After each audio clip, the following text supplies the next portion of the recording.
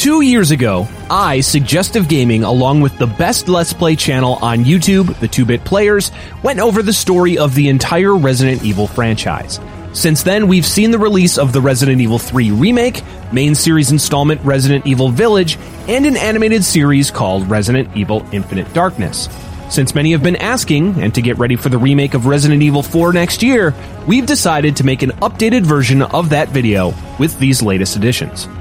Like the original video, we will only be covering events that are canon to the video game series, which means the Paul W.S. Anderson directed film series is off the table, as well as Welcome to Raccoon City and the Netflix series. And given the breadth of the franchise, and the fact that certain games can play out differently depending on which character you pick, we'll have to leave some things out, so feel free to fill in the blanks in the comments. We're also treating the remakes as canon, which you can feel free to complain about there as well. Now, without further ado, this is what you need to know about Resident Evil. Our story begins on July 23, 1998, where a train owned by the pharmaceutical company Umbrella, called the Ecliptic Express, is suddenly attacked by a swarm of leeches, killing its passengers while a mysterious figure overwatches from a nearby cliff. 2 hours later, the Raccoon City Police Department's Special Tactics and Rescue Service, or STARS, send in their Bravo team to investigate a series of cannibalistic murders in the nearby Arklay Mountains. However, on their way, their helicopter is forced to crash land in the forest. There, they find a military police transport truck overturned with its officers dead. The team then split up, and their field medic, Rebecca Chambers, comes across the Ecliptic Express, stopped in the middle of the forest. Rebecca enters the train, only to find it overrun by the former passengers, now reanimated zombies due to their exposure to the T-virus. This virus was a creation of the Umbrella Corporations. Created by the progenitor virus, an ancient West African virus, the T-virus' purpose was to mutate biological cells for the betterment of the human race, but eventually developed into a military product. After exploring the train, Rebecca eventually discovers Billy Cohen, a former Marine who was the prisoner the military police truck was transporting. The two begrudgingly form a partnership when they see the mysterious figure outside the train. Shortly thereafter, it begins to move once again. The two are able to stop the train before it speeds off of a cliff, and instead end up directing it towards an abandoned Umbrella research and training facility. There, they learn of the history of the progenitor virus and Umbrella's use of it by the corporation's founders, Oswell E. Spencer, Edward Ashford, and Dr. James Marcus. Marcus was responsible for the discovery of the virus, and while Ashford wanted to use its regenerative properties to help the handicapped, Spencer and Marcus saw its potential as a biological weapon and began creating the T-virus. Meanwhile, Umbrella employees Albert Wesker and William Birkin observe the situation, and they realize that the T-virus has gotten out of control. Wesker decides to leave Umbrella to join their rival before their inevitable discovery and implosion. Birkin, however, decides to stay behind to continue his work on a more powerful G-virus. Wesker then explains that he's planning on luring the STARS Alpha team, which Wesker has joined as a double agent, to the Spencer Mansion, where the T-virus is already spread, to collect data on the infected. Birkin then decides to arm the training facility's self-destruction measures. After getting separated from Billy, Rebecca meets back up with Captain Enrico Marini from her team, and he informs her of Bravo Team's plan to meet up at a nearby mansion, but allows Rebecca to find Billy first. Just after, however, Rebecca is attacked by a giant bioorganic weapon, or BOW, created by the T-virus known as a Tyrant. She is able to temporarily subdue it before meeting back up with Billy, who is able to help her defeat the creature. Shortly after, Billy and Rebecca finally meet the mysterious figure responsible for the outbreak on the train, who turns out to be none other than Dr. James Marcus, or so it would seem. He reveals that he was assassinated by Wesker and Birkin on the order of Spencer 10 years prior, but the queen of his experimental leeches entered his body and absorbed his DNA in order to regenerate him, obtaining his memories and taking his identity. He then splits into a mass of leeches and chases Rebecca and Billy through the facility. Meanwhile, Wesker makes his way to the training facility, encountering and defeating the Tyrant on the way. Once there, he comes across Spencer's lead bodyguard, Sergei Vladimir. After an argument, Sergei sends one of his genetically engineered Ivan bodyguard Tyrant units after Wesker, who is able to defeat it. Their battle is brought to a halt, however, as Birkin activates the self-destruct system. Wesker then escapes to meet with the STARS Alpha team to make their way to the mansion. Elsewhere, Billy and Rebecca are able to defeat the Queen Leech. Afterwards, the two find the Spencer Mansion, and Rebecca heads towards it to meet with STARS, while Billy leaves, being declared officially dead to escape his war crimes. Rebecca finds her way into the mansion but is unable to find the rest of Bravo team. Eventually, fellow Bravo member Richard Aiken finds a sleeping Rebecca, and the two head off to find their captain Enrico Marini. On their way, the two witness Sergei Vladimir with one of his Ivans carrying a BOW prototype away from the mansion. Later, the two are ambushed by a giant snake-based BOW called Jan, which gives chase. It is able to corner them in the library, but Richard jumps in front of it to save Rebecca. She is able to shoot the monster to scare it away, but Richard is left incapacitated, infected with the creature's poison. Shortly after, STAR's Alpha Team arrives to investigate the disappearance of Bravo Team. They find Bravo Team's downed helicopter, along with the corpse of one of the pilots, but finds all the other members missing. Shortly after, they are attacked by mutated dogs called Cerberuses, which kill team member Joseph Frost. Alpha Team's pilot Brad Vickers takes off, leaving the remaining four members, Chris Redfield, Jill Valentine, Barry Burton, and their captain Albert Wesker, to escape to the nearby mansion. Inside the mansion, the team split up to search the building. The Bravo Team members are found inside, but all of them are either dead or die from their injuries, including Richard, who sacrifices himself to save an Alpha Team member. Jill works with Barry while Chris meets up with Rebecca. They learn that the mansion is actually owned and operated as a base by the Umbrella Corporation. It was built for Oswald Spencer by George Trevor, whose family was abducted and experimented on to research the progenitor virus. The daughter, Lisa Trevor, is still alive, although mutated by the virus, and STARS is forced to avoid her as they progress. After destroying a giant plant and some giant sharks, STARS eventually finds Captain Enrico Marini, who believes there is a traitor among the ranks, before he is shot and killed by an unknown assailant who escapes afterwards. STARS finds the basement of the mansion to be a secret laboratory, and there they find the Epsilon virus, which had leaked and infected the mansion's inhabitants. Wesker is finally revealed to be a double agent working for Umbrella, who led STARS to the mansion to test the BOW's effectiveness on armed soldiers. He then intends to destroy the facility to cover up the various illegal activities. Unbeknownst to the others, he had also injected himself with a mutant T-virus strain in order to strengthen his body. It is then revealed that Barry was working for Wesker under the threat of his family's murder. Wesker eventually admits to his true nature and also reveals that he plans on double-crossing Umbrella by handing over their research to their rival.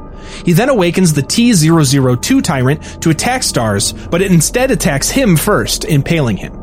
The lab's self-destruct system begins to count down, and the remaining STARS members, Jill, Chris, Rebecca, and Barry, make their way to a nearby helipad to call in Brad. He arrives just as the tyrant reappears. The STARS team is able to defeat the creature with a shot from a rocket, and they are able to escape as the mansion explodes in the distance. While the mansion exploded, Wesker was able to survive his attack due to the virus within his body, and secretly escape. Fighting Lisa Trevor on his way, Wesker traps her inside as he leaves, finally putting her out of her misery with the mansion's destruction. 2 months later, in Raccoon City, 8 patrons in Jay's bar witness a news report about increased violence in the city. Shortly after, an infected man walks in and bites one of the bar's staff, Will, killing him. The others escape, discovering the city to be overrun by infected zombies. They eventually reach the Raccoon Mall, where the police intend to detonate explosives to kill a massive group of zombies. 2 of the police are killed, however, forcing the group to assemble the detonator themselves, using it to kill the zombies. They then leave as more police reinforcements arrive to secure the city. Elsewhere in the city, 2 firefighters investigate the boiler room of the nearby Apple Inn before it explodes, trapping them and the other survivors from the bar inside. After fighting a mutated civilian called the Suspended, they're able to escape into the city.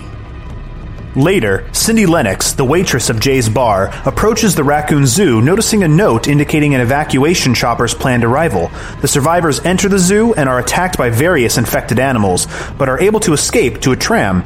However, as the tram is leaving, it is brought to a stop as the evacuation helicopter crashes, killing another group of survivors nearby. Elsewhere in Raccoon City, Jill Valentine awakens inside her apartment, where she has been investigating the Umbrella Corporation. Unaware of the ongoing outbreak, Jill receives a frantic call from Brad Vickers, who warns her to get out of the city immediately. Before she has a chance to react, however, a massive human-like BOW crashes through her wall and attacks, forcing her to run through her apartment building while the BOW gives chase, destroying everything in its wake. Jill eventually escapes the monster, emerging into the city streets to find it in a state of chaos. Brad finds her and tells her the monster has been searching for the remaining STARS members in the city, which now includes just them. They are soon swarmed by the infected and forced to run, but Brad is bitten. Knowing what comes next, he stays behind and forces Jill to go on without him. Jill continues to run to find safety, eventually finding a man in a parking garage who locks himself into the trailer of a semi-truck. Jill makes her way to the roof of the garage just as a helicopter flies above. She flags it down, and the pilot calls her to get in as he lands. As she approaches, however, the BOW from her apartment destroys the helicopter. Jill enters a nearby car and drives it into the creature, plunging them both off of the roof and down to the streets below. This proves to be only a minor setback for the monster, who simply stands and walks towards Jill, even as the car explodes around him. As it reaches her, however, a man nearby shoots a missile at it, temporarily incapacitating the creature. The man rushes over to Jill, introduces himself as Carlos, and takes her underground to a subway station, where his fellow Umbrella Biohazard Countermeasure Service members have established a makeshift shelter. Despite Jill's hesitation to trust Umbrella operatives, she nonetheless follows Carlos to the shelter. When they reach the shelter, Jill is introduced to UBCS platoon leader Mikhail Victor, who recognizes her as a member of STARS and asks her to help in getting the subway car moving.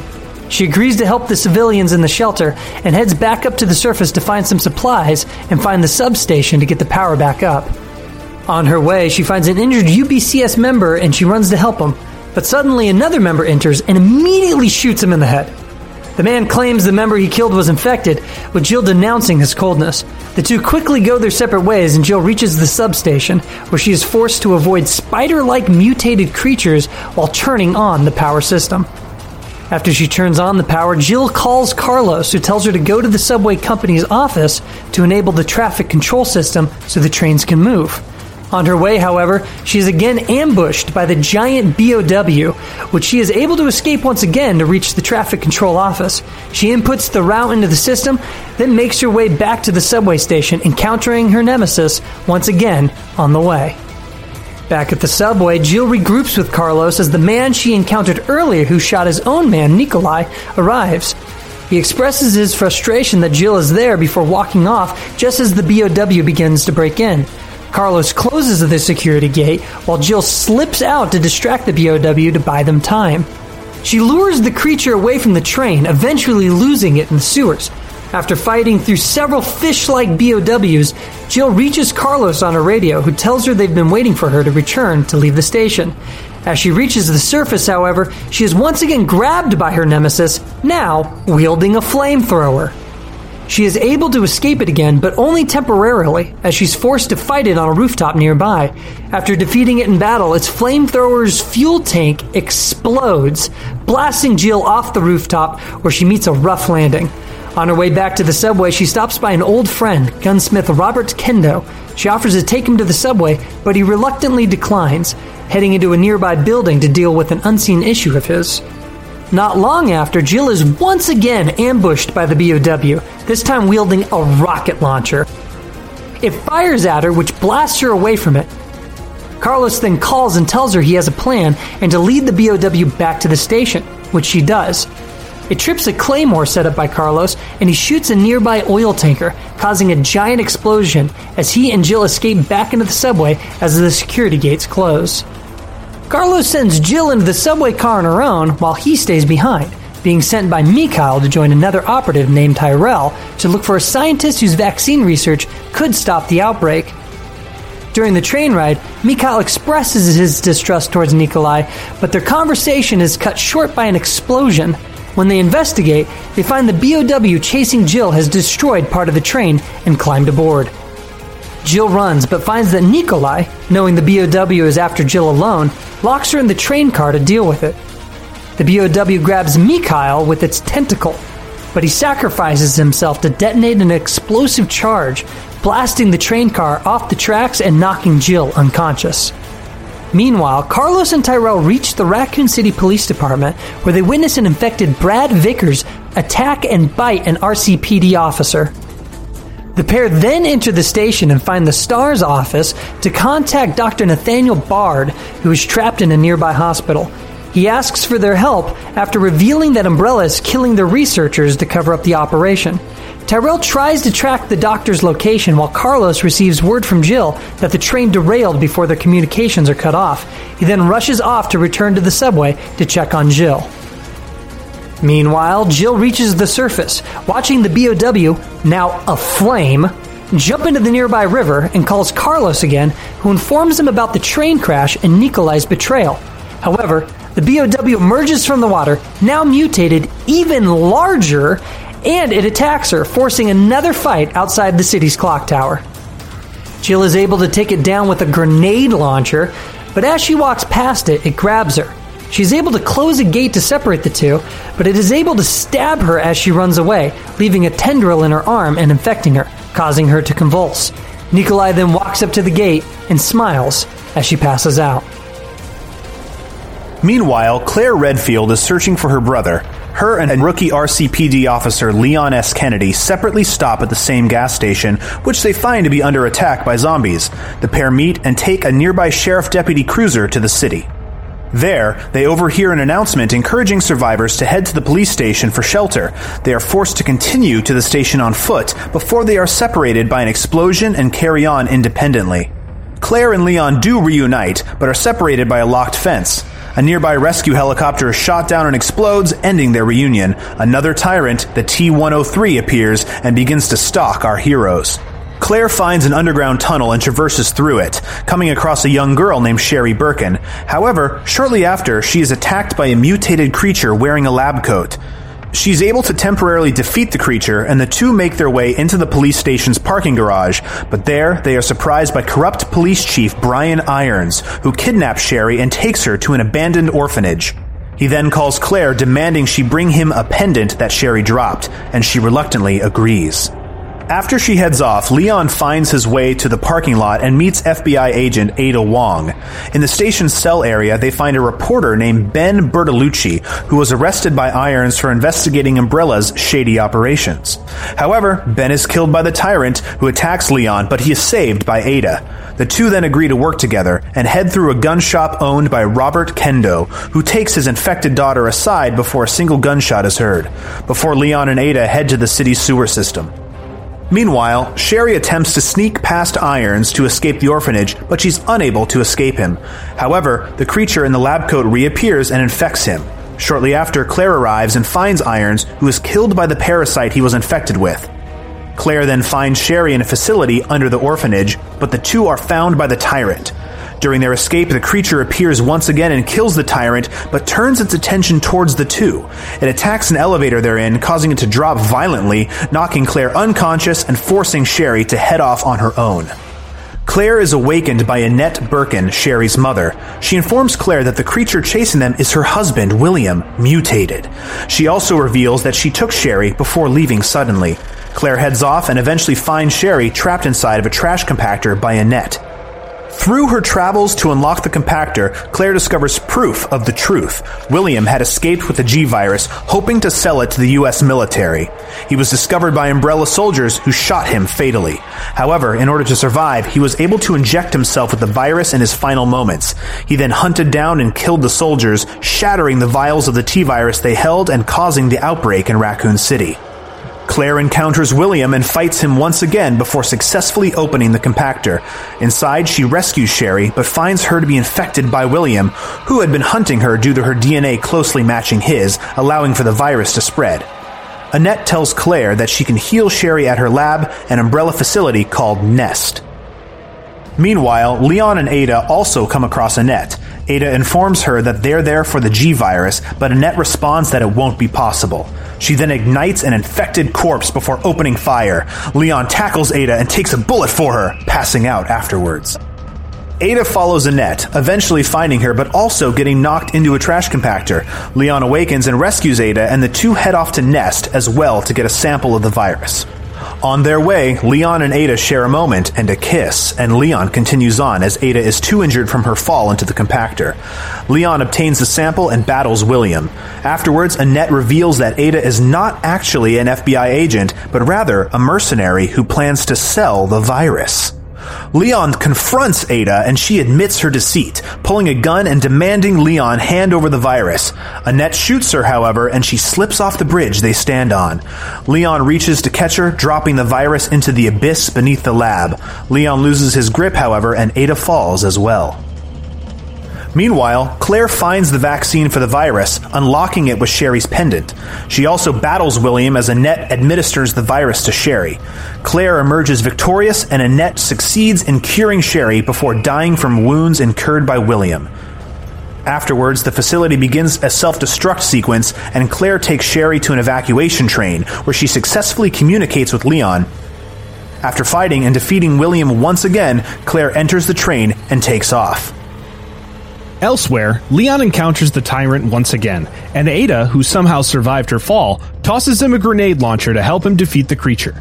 He does so and escapes to find the moving train, hopping on and finding Claire and Sherry inside. The train is attacked again by the final remains of William. The pair are able to defeat him once and for all, and the three finally escape the city.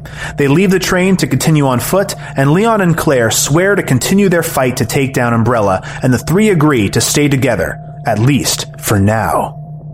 Afterwards, the sole survivor of William Birkin's attack on the Umbrella operatives, codenamed Hunk, escapes the city with a sample of the G-Virus. At a temporary shelter, Dr. George Hamilton finds a note from his colleague, Dr. Peter Jenkins, asking him to help at the nearby Raccoon University. George takes some survivors to help Jenkins at the university, but when they arrive, they find him dead by gunshot to the back of the head. They find his notes referencing an antivirus called Daylight intended to fight the T-Virus. The survivors then set out to find the materials needed to synthesize the antivirus. Elsewhere, a team of mercenaries working for Umbrella encounter an experimental tyrant BOW called Thanatos, created by rogue Umbrella researcher Greg Mueller.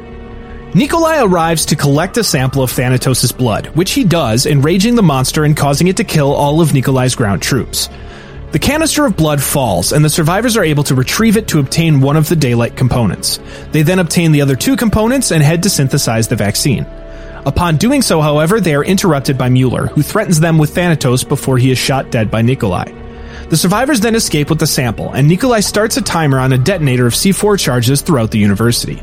The survivors escape and battle Thanatos, finally defeating the monster. A helicopter then rescues them as they escape with the sample of Daylight. Sometime later, Carlos finds Jill and carries her off to the nearby Spencer Memorial Hospital to look for Dr. Bard and hopefully his vaccine. After fighting off several Hunter Beta BOWs, Carlos finds Dr. Bard. However, he is dead, with a bullet hole in his head. He investigates a nearby computer, finding Bard's final message, where he admits to Umbrella's involvement in the T-Virus creation and outbreak. In the video, he explains he has a sample of the vaccine in his office, with more stock of it downstairs. He again warns that Umbrella plans to kill him, erase any trace of the vaccine, and cover up the entire ordeal. Carlos grabs the vaccine sample and heads back to give it to Jill.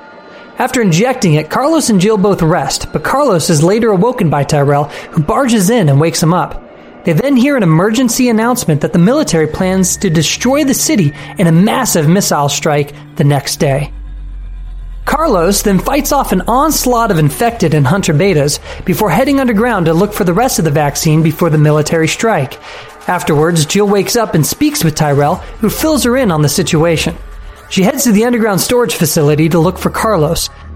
Later, Tyrell arrives, telling her that he was able to speak with the military to delay the missile launch if they can deliver the vaccine. When they arrive at the storage facility, Jill's nemesis arrives and kills Tyrell, forcing her to run off. She finds the vaccine facility but learns that she has to synthesize it herself. She collects the samples required and places it into the machine, successfully synthesizing it and obtaining the vaccine sample to turn over to the government. Just after, she is grabbed by the BOW and is chased into a giant room with several large tanks. She drops the vaccine and falls off a catwalk, grabbing the edge and hanging on. Nikolai arrives and grabs the vaccine, telling Jill that he's going to record and sell the combat data from her battles with the Nemesis. He then kicks her off the ledge, and she is forced to fight the creature one-on-one. Carlos arrives to provide support during the battle, and the pair are able to work together to defeat the creature. Jill escapes and comes across Nikolai, who she threatens to hand over the vaccine. He refuses and runs off, leaving her to fight yet another, larger mutation of the Nemesis. Carlos arrives shortly after, but Jill sends him to catch Nikolai before she battles the Nemesis for the last time. After their final battle, Jill obliterates the monster with an experimental railgun before rushing off to the elevator to find Carlos and Nikolai. On the roof of the facility, she finds an incapacitated Carlos on the ground, and Nikolai ambushes her. He then throws the vaccine to her, but shoots the vial, destroying the sample. He then reveals that his unnamed employer is paying him to bring down Umbrella. They then hear an announcement that the missile has launched, and they have 10 minutes until impact. But as Nikolai starts to leave, Carlos attacks him. The two fight, and Jill shoots Nikolai in the chest. Carlos enters a nearby helicopter, and Nikolai offers the truth behind his employers and motives if they take him with them. Jill refuses, however, as she enters the helicopter to leave with Carlos, instead electing to figure out the truth on her own. The pair then fly off, leaving Nikolai and Raccoon City behind while vowing to take down Umbrella. Elsewhere, we find an Umbrella Security Service member, Captain Rodriguez, preparing to leave the city in an aircraft with a stolen BOW. He is with Umbrella researcher Dr. Linda Baldwin, who convinces him to wait while she goes back to the R&D center to retrieve a drug that may help in stopping the spread of the virus. As she enters, experimental hunter BOWs escape captivity and place the facility on lockdown. Baldwin is able to obtain her sample, but cannot escape the facility until the lockdown is released. Another researcher, Dr. Carter, begins to activate a tyrant, called the Tyrant R, hoping it can kill the hunters and allow their escape. The Tyrant R succeeds in killing the hunters, and Carter then plans to cause it to destruct by activating a bomb hidden within the creature. However, the Tyrant R interrupts this plan, killing him, destroying the sample, and knocking Baldwin down into the water treatment facility below. There, she is found and rescued by survivors, and after some water flushes through the sewers, they emerge outside the Apple Inn. After fighting the Tyrant R once more, the survivors reach Rodriguez and escape the city before its destruction commences. Meanwhile, we find Ada escaping the sewers to the surface of Raccoon City, in front of the Apple Inn. There, she intends to meet her contact from Umbrella's rival company, but finds him dead from suicide. Suddenly, Albert Wesker calls her on a nearby computer, accusing her of failing her mission and defecting to help Leon. But she shows him the sample of the G-virus she was able to recover. Wesker then informs her of the city's imminent destruction and tells her to find a helicopter carrying an Umbrella executive to escape in. Ada makes her way, fighting the Tyrant R on her way and killing it in turn, before finding the helicopter and attaching her grappling hook to a package being carried by it, allowing her to escape the city. Afterwards, the US government carries out their plan and destroys Raccoon City with a thermobaric missile blast. 1 month later, Private Detective Ark Thompson is asked by Leon, his personal friend, to investigate an Umbrella facility. Ark is able to infiltrate the Umbrella-controlled Sheena Island under the guise of impersonating Umbrella Commander Vincent Goldman. However, Ark is seen by a child, Lot Klein, who informs the real Vincent of this imposter. Vincent, believing Ark to be sent by Umbrella headquarters to find proof to remove him from his position, then triggers an outbreak, hoping to escape in the scuffle during the cleanup operation. During the outbreak, Vincent discovers Ark in his office. The two have a quick fight where Vincent grabs Ark's dog tags, but Ark is able to escape to the helipad and commandeer the chopper there. Vince grabs onto the landing skids, and as Ark attempts to fly away, he loses control, causing Vincent to fall to the ground, and the helicopter crash lands with Ark still inside. When Ark recovers, he wakes up with a gun, but no memory of who he is or why he is there. He fights through the island's infected inhabitants, finding Vincent's unconscious body, holding his dog tags. This causes Ark to believe that the man in front of him is Ark Thompson. Eventually, Ark finds photographs of him impersonating Vincent, leading him to believe that he is in fact the commander, and the perpetrator of the horrible acts on the island. Ark continues through the island, finding the Umbrella facility and 2 children, Lot and his sister Lily, whose parents were employees of Umbrella. They initially fear him, believing they'll be punished for revealing his identity to Vincent, but he protects them and earns their trust, leading Lot to reveal Ark's true identity to him, which sparks him to regain all of his memories. The facility suddenly triggers a self-destruct sequence, and Ark sends the kids to the facility's railway station where he will meet them. However, on his way, Ark encounters the prototype Hypnos T-type Tyrant. After fighting the Tyrant, Ark heads to the railway and the 3 regroup and take the tram to the helipad for evacuation. There, the Tyrant attacks once again, but Ark defeats it and takes off in the helicopter. However, still not quite done, the Tyrant grabs the helicopter, but Ark fires 2 missiles at it, finally killing it. The 3 then fly off in the distance, not quite knowing what their future holds. 3 months after the destruction of Raccoon City, Claire infiltrates an Umbrella facility, still searching for Chris. Claire is captured by Rodrigo Juan Raval and imprisoned in the remote Rockford Island facility. While unconscious in her cell, she is awakened by the sound of a nearby explosion. Rodrigo arrives and releases Claire from her cell, believing they all will be dead soon anyway. Outside, Claire discovers that an outbreak of the T-virus has occurred on the island. Shortly after, she comes across a fellow escaped inmate, Steve Burnside, and the two discover that Chris has been under surveillance by Umbrella. Claire uses a facility's PC to contact Leon to inform Chris of her capture and Umbrella surveillance. Claire continues on and finds the Ashford estate, eventually meeting its inhabitants, twins Alfred and Alexia Ashford, who try to hinder Claire and Steve's progress. The pair eventually discover Alfred to be disguising himself as his sister as part of a dual personality disorder before they are able to escape the island in an airplane. During their flight, they are attacked by the T-078 Tyrant, which Claire is able to fend off before the ship's autopilot activates and takes them to an Umbrella facility in Antarctica. There, they are again confronted by Alfred, who Steve is able to shoot, causing him to fall into an abyss. Just after this, the mutated remains of Alexander Ashford, the twins' father, as well as son of Umbrella co-founder Edward Ashford, awaken as the Nosferatu, and it attacks the pair as they reach a helipad. Claire fights the creature and kills it, allowing her and Steve to take a nearby snowmobile and head off to a nearby research outpost. Meanwhile, Alfred crawls to find his sister, Alexia, waking from a cryogenic sleep she was put under after she injected herself with the T. Veronica virus the family developed 15 years prior.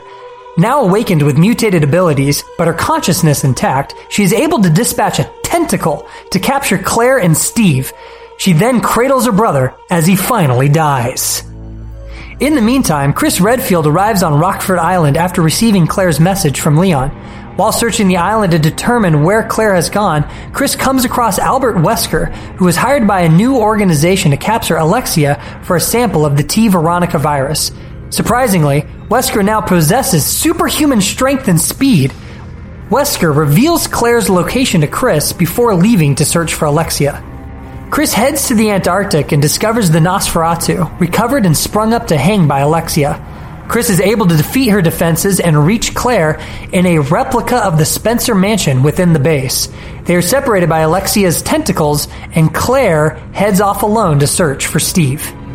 Claire finds Steve, but he is unfortunately infected by the T. Veronica virus. He then mutates into a giant axe-wielding creature and attempts to kill Claire. One of Alexia's tentacles captures Claire, and Steve is able to fight the virus to free her.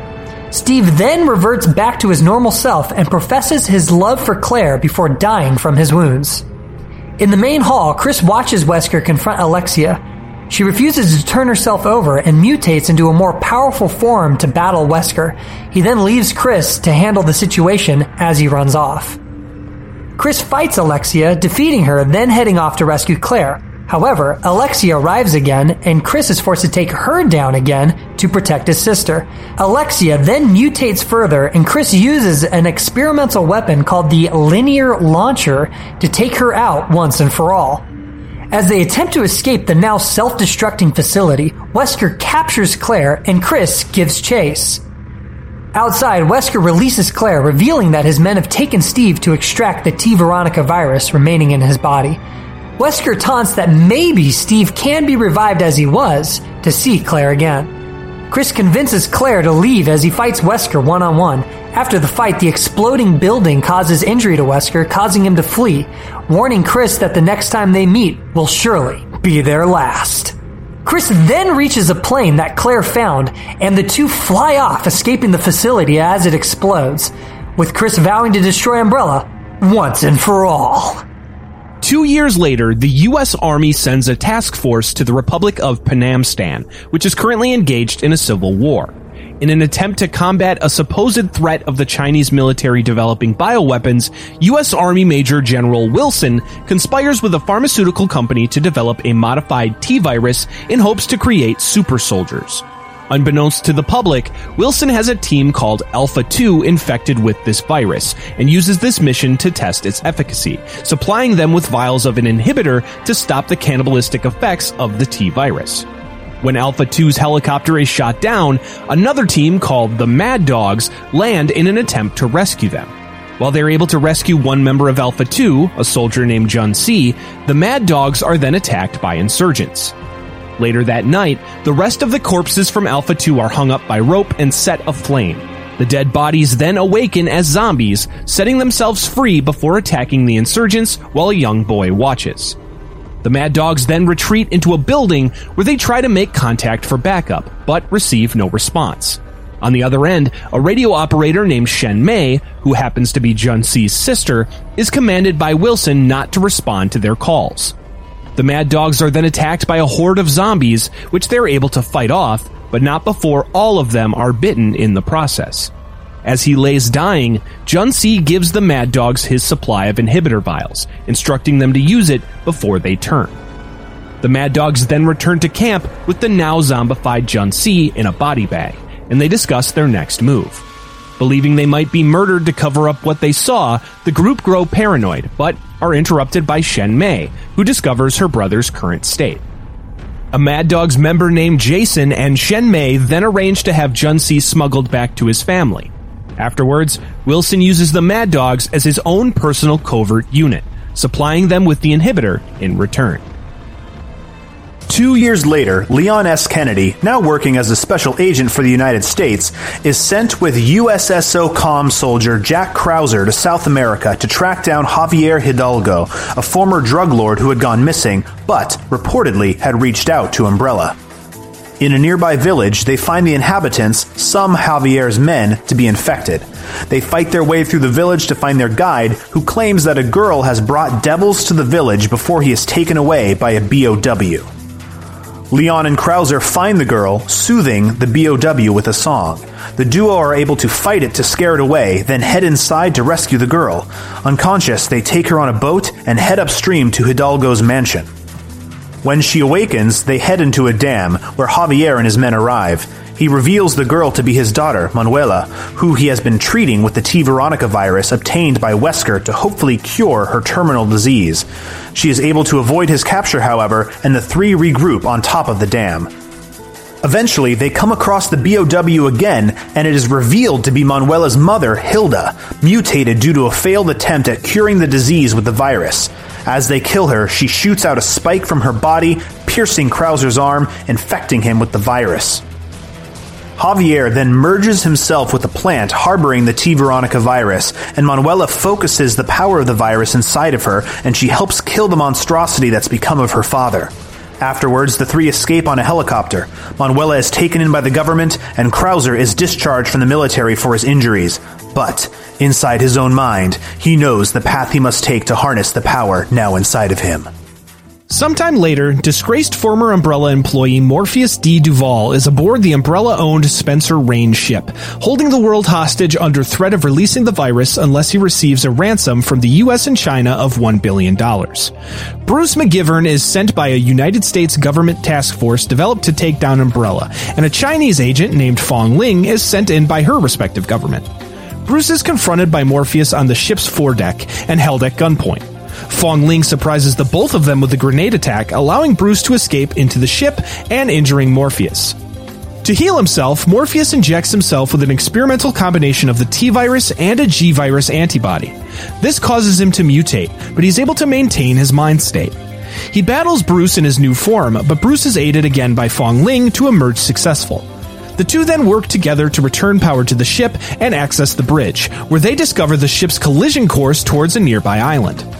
Bruce then fights an escaped experimental T plus G virus tyrant, called the Tyrant 091, and is able to defeat it before jumping into the ocean and swimming towards the shore of the island. There, Bruce and Fong Ling find that the island was repurposed by Umbrella as a waste disposal facility for BOW experiments. After defeating some of them, they learn that Morpheus has reached a deal with China, who will pay his ransom if they kill Fong Ling. Bruce cuts out a tracking device in her tattoo, rendering them unable to kill her by orbital strike. Bruce defeats a large BOW called Pluto before Morpheus arrives and sends the elevator he and Fong Ling are in crashing to the sea floor. They are able to survive, but later Fong Ling is captured by Morpheus. Bruce is able to finally defeat Morpheus after the G component of his virus took control, allowing Bruce to deal enough damage to kill the beast. Afterwards, Bruce and Fong Ling escape using a nearby boat, and the two share a kiss, with Fong returning to the US in a rescue helicopter with Bruce. Months later, Jill Valentine and Chris Redfield reunite on a new mission together to investigate a town in the Caucasus region of the Russian Federation for BOW activity. They quickly discover everyone in the town to be infected by the T-virus and conclude that Umbrella's to blame. They find one survivor, a girl named Anna. They find Wesker, who doesn't take responsibility for the outbreak, instead claiming it to be an accident. Wesker escapes, and Chris and Jill are forced to flee to their vehicle to get a grenade launcher to kill attacking hunters. Anna then gives Jill a pendant to protect her from the cursed beings. The pair then find Wesker in Anna's house, approaching a safe, which he claims holds Umbrella research. Anna gives Wesker a pendant, which he is able to turn into the key to open the safe. However, it explodes, having been a trap for whomever would try to steal the data. Wesker survives the explosion and finds a disk of research elsewhere in the house. Chris and Jill later determine that there is an Umbrella factory nearby that was producing the BOWs in the area. Chris and Jill find and storm the facility with the help of a group of armed activists. There, Sergei Vladimir unleashes the T-virus as well as all of the most powerful BOW defenses inside the facility. They're able to take all of these down, as well as Umbrella's most sophisticated and powerful Tyrant, the Tyrant Armored Lethal Organic System, successfully securing the facility. Using Chris and Jill's attack as a distraction, Wesker also infiltrates the facility and is met by Sergei, who sends one of his Ivan bodyguards after him. Wesker is able to dispatch of this threat and finds Sergei once more, who infects himself with the T-virus. After he mutates, Wesker kills him and steals all of Umbrella's data from their Red Queen supercomputer. He then erases the machine and leaves with a new goal in mind. Afterwards, Umbrella is tried and found guilty of their crimes revolving around the Raccoon City outbreak. Wesker testifies anonymously, implicating founder Oswell E. Spencer, starting a global manhunt. Wesker then uploads all of the stolen data into his computer, vowing to meet Spencer again. A year later, the floating Mediterranean city of Terra Grigia is attacked by the bioterrorist outfit Il Veltro. The Federal Bioterrorism Commission calls in help from the Independent Bioterrorism Security Assessment Alliance, co-founded by Chris Redfield and Jill Valentine, to take care of the threat of BOWs in the city, but they ultimately fail, causing the head of the FBC, Morgan Lansdale, to call for the city's total destruction using the solar-powered satellites the city used for energy. Despite the BSAA's leader Clive R. O'Brien's protests, the FBC carries out this plan, evacuating all operatives from the city and assigning agents Parker Luciani and Jessica Sharawat to protect the building for evac. At the same time, a human rights organization called TerraSave works to rescue any survivors before the city's destruction. One member, Neil Fisher, finds and rescues a girl named Natalia, whose parents were killed in the outbreak, and he gives her a teddy bear, which she names Lottie. After the evacuation's complete, Parker and Jessica reach their own escape chopper, and the satellites activate, altogether destroying the city of Terra Grigia. Disappointed by the FBC's decision to destroy the city instead of saving it, the pair then leave the commission to join the BSAA. We'll be back after a quick break. Ever thought modern video games should be more interesting? At the Gaming Blender, we take randomized genres, mechanics, and make a new game every episode. I've added permadeath. We have a survival game of a hardcore simulation, which could be House Flipper, and with the permadeath of XCOM. Then that all has to be an action-adventure. Yes. Ooh, dear. Yes. And sometimes it doesn't quite work. And you have a construction off over the course of the narrative. A construction off. The way we can do this is that we ditch your idea entirely. Check out the Gaming Blender on all your favourite podcast platforms now. Months later, Leon S. Kennedy is sent to an unnamed village in Spain to rescue Ashley Graham, daughter of the president, who is kidnapped by a mysterious cult called Los Iluminados. There, Leon encounters the villagers infested by a mind-controlling parasite called Las Plagas. At the same time, Ada Wong, still working for Umbrella's rival company, is sent by Albert Wesker to gain information on Las Plagas. She sees Leon battling the villagers and makes her way to the nearby church, ringing the bell to lead the villagers away. Leon then meets a captured Luis Serra, who, unbeknownst to him, is a researcher planted by Wesker's organization, who Ada is currently working for. The two are then captured, and the cult's leader, Osmond Sadler, injects Leon with the parasite while he's passed out. When the two awaken, they are able to break their bonds and Luis runs off. Leon then makes his way towards a nearby church after learning that Ashley might be there. On his way, he is accosted by Los Iluminados priest Vitores Mendez, but Ada arrives and shoots him, distracting him to chase her instead. She is then shot with a tranquilizer dart and captured by the cult, who she is able to escape easily. Leon fights a giant plague-infected creature called the Del Lago before collapsing in a nearby cabin due to his exhaustion and festering infection. After waking, Leon makes his way to the church and rescues Ashley. However, upon leaving with her, the pair are confronted by Sadler, who reveals that not only has Leon been infected with the parasite, but so has Ashley. Los Iluminados plans to allow the two to return to the president, then take control with the Plagas to infect and subsequently control the president and other powerful figures in turn. The two are able to escape the church and make their way back to the cabin where they meet Luis. After defeating an onslaught of attacking ganado, or those infected with the Plagas, Luis steps out and speaks to Ada alone, who he informs that he is leaving to gather a sample of the parasite for her. Leon and Ashley then head off to reach a nearby castle, hoping to take refuge until they can extract. On their way, they are again confronted by Mendez, but Leon is able to kill him and take his artificial eye, using it to activate a retinal scanner and open the gate to the castle. Inside the castle, Leon meets Ramon Salazar, the Castellan of the area. Salazar, a 20-year-old, despite his appearance, reveals that he is also infected with the Plagas, but the dominant species allows him full control of his body as well as the other hosts. Leon and Ashley leave to go to the center of the castle, but Ashley begins to cough up blood due to her infection. Distraught by this, she runs away from Leon, getting captured in the process. Leon searches the castle for Ashley and is eventually confronted by Ada.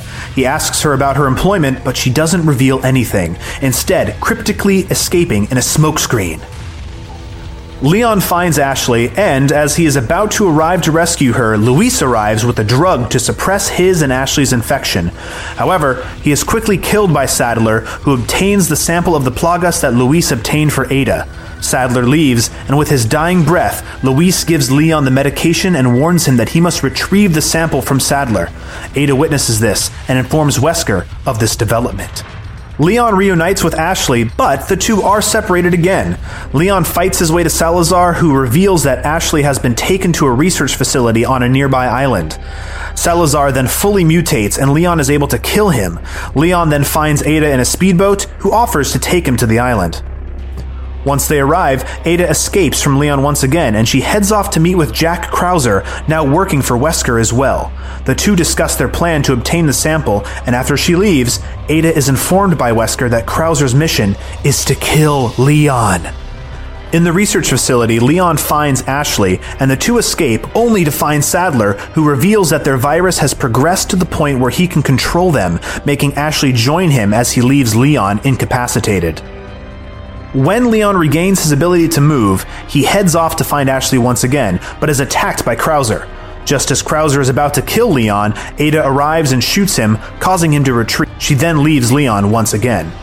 Leon fights his way to Ashley once again, eventually coming across Krauser, whose infected arm fully mutates before the two fight once more, with Leon defeating him and continuing on. Ada reports Krauser's death to Wesker, who decides to use Leon to do the dirty work of killing Sadler, with Ada on cleanup duty afterwards. Later, Leon and Ada's paths cross once again, but during their meeting, the Plaga takes over Leon, causing him to attack Ada. She's able to stab him to snap him out of it, and the two split up once again. Afterwards, Ada is attacked by Krauser, who survived his recent encounter with Leon. The two fight, and Ada is able to kill him once and for all. Leon finally finds Ashley's containment room and confronts Sadler, who is quickly able to overpower him. Luckily, Ada arrives and shoots Sadler, providing enough distraction for Leon to release Ashley from her pod and escape. Ada then fights Sadler on her own, eventually believing to have killed him. However, when she goes to retrieve the sample, he attacks and captures her. Leon and Ashley find a room with a device to remove the Plagas from their bodies. They use the device to cure themselves, then head off to escape the island. Leon leaves Ashley behind and goes to the top of the facility to find Sadler with the captured Ada. Leon is able to free Ada from captivity, and he and Sadler begin to fight. During their battle, Ada finds a rocket launcher and once again throws it down to help Leon defeat his foe. After killing Sadler, Leon obtains the sample, but Ada forces him to hand it over at gunpoint. She then escapes in a helicopter, throwing him keys to a jet ski to escape the self-destructing island. Leon and Ashley make their way to the jet ski and drive through the caves under the island, narrowly escaping the blast as they make their way to freedom. Months later, FBC agent Rachel Foley is sent with her partner Raymond Vester to an abandoned cruise ship called the Queen Zenobia to investigate the potential return of the terrorist group El Veltro, responsible for the Terra Grigia incident. The pair get separated during their mission, and Rachel encounters victims of a newly engineered T-Abyss virus, who ultimately kill her. Later, BSAA Director Clive O'Brien sends Parker Luciani and Jill Valentine to the ship, as it was reportedly the last known location of fellow agents Chris Redfield and Jessica Sharawat. Jill and Parker reach the ship and fight through various T-Abyss mutants before finding Chris tied up behind a locked door. When they unlock it and enter, however, they discover it to be a mannequin decoy and are surprise attacked and knocked out by a Veltro operative. Meanwhile, Chris and Jessica are in the mountains of Europe, where they find a Veltro base of operations at the Valkoinen Mookie airstrip. Just as they reach it, however, they are finally reached by O'Brien and informed that he sent Parker and Jill to the Mediterranean on false intel, and has since lost contact with them. Believing them to be captured by El Veltro, Chris and Jessica head off to the Queen Zenobia. On the ship, Jill and Parker awaken and regroup, eventually escaping to the bridge and finding FBC agent Raymond Vester, who immediately recognizes his former co-worker Parker. Raymond refuses to answer why the FBC is there and walks away from the two BSAA agents. Later, they find him once again in a communication room.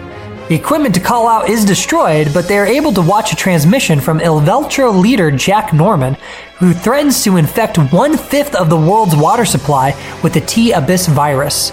O'Brien then sends agents Keith Lumley and Quint Ketchum to the airstrip to investigate El Veltro's motives. On the ship, Jill and Parker head off to restore power.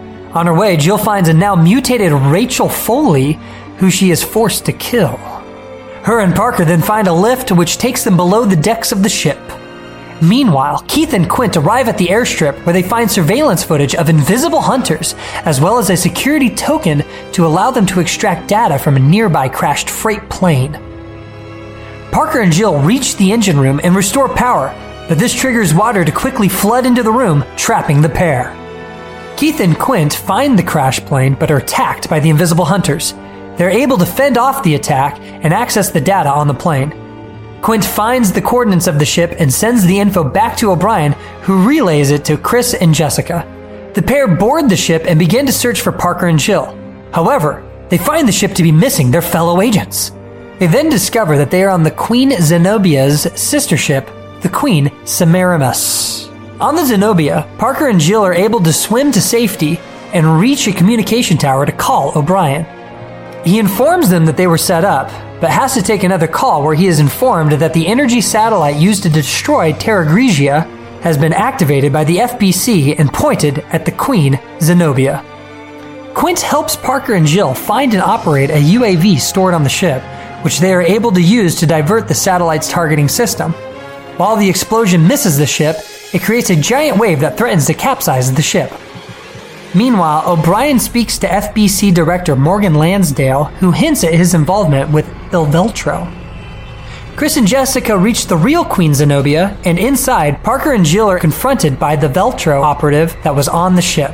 He begins to reveal the secret behind the ship and El Veltro, but is shot by an arriving Jessica, much to Chris's disappointment.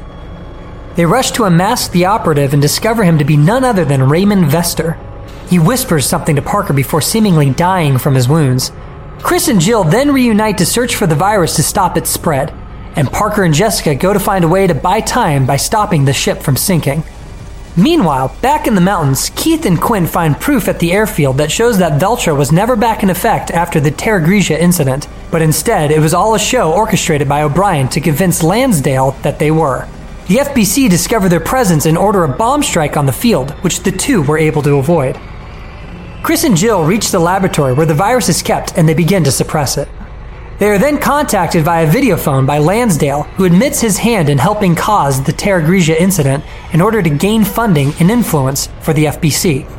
Meanwhile, Parker pulls a gun on Jessica, revealing that Raymond informed him that she is a mole inside BSAA working for Lansdale. Just then, Raymond arrives and confirms, having survived the gunshot due to a Kevlar vest. Raymond proclaims that Jessica is currently trying to activate the ship's self-destruct mechanism to destroy any evidence of Lansdale's corruption that is on the ship. Jessica confirms these suspicions by grabbing her gun, shooting Parker, and triggering the self-destruct sequence. Raymond then runs after Jessica, leaving a wounded Parker behind. Jill and Chris find Parker, and Jill helps carry him through the ship. However, when a catwalk breaks, she is unable to stop him from falling. While Chris helps try to pull him up, he ultimately slips and falls into the fires below. Jill and Chris race to get to the helipad at the ship to meet their extract pilot, but the ship is attacked by a giant mutated creature. They are able to fight it off and await a helicopter, which they board and use to kill the creature, which sinks the ship with it.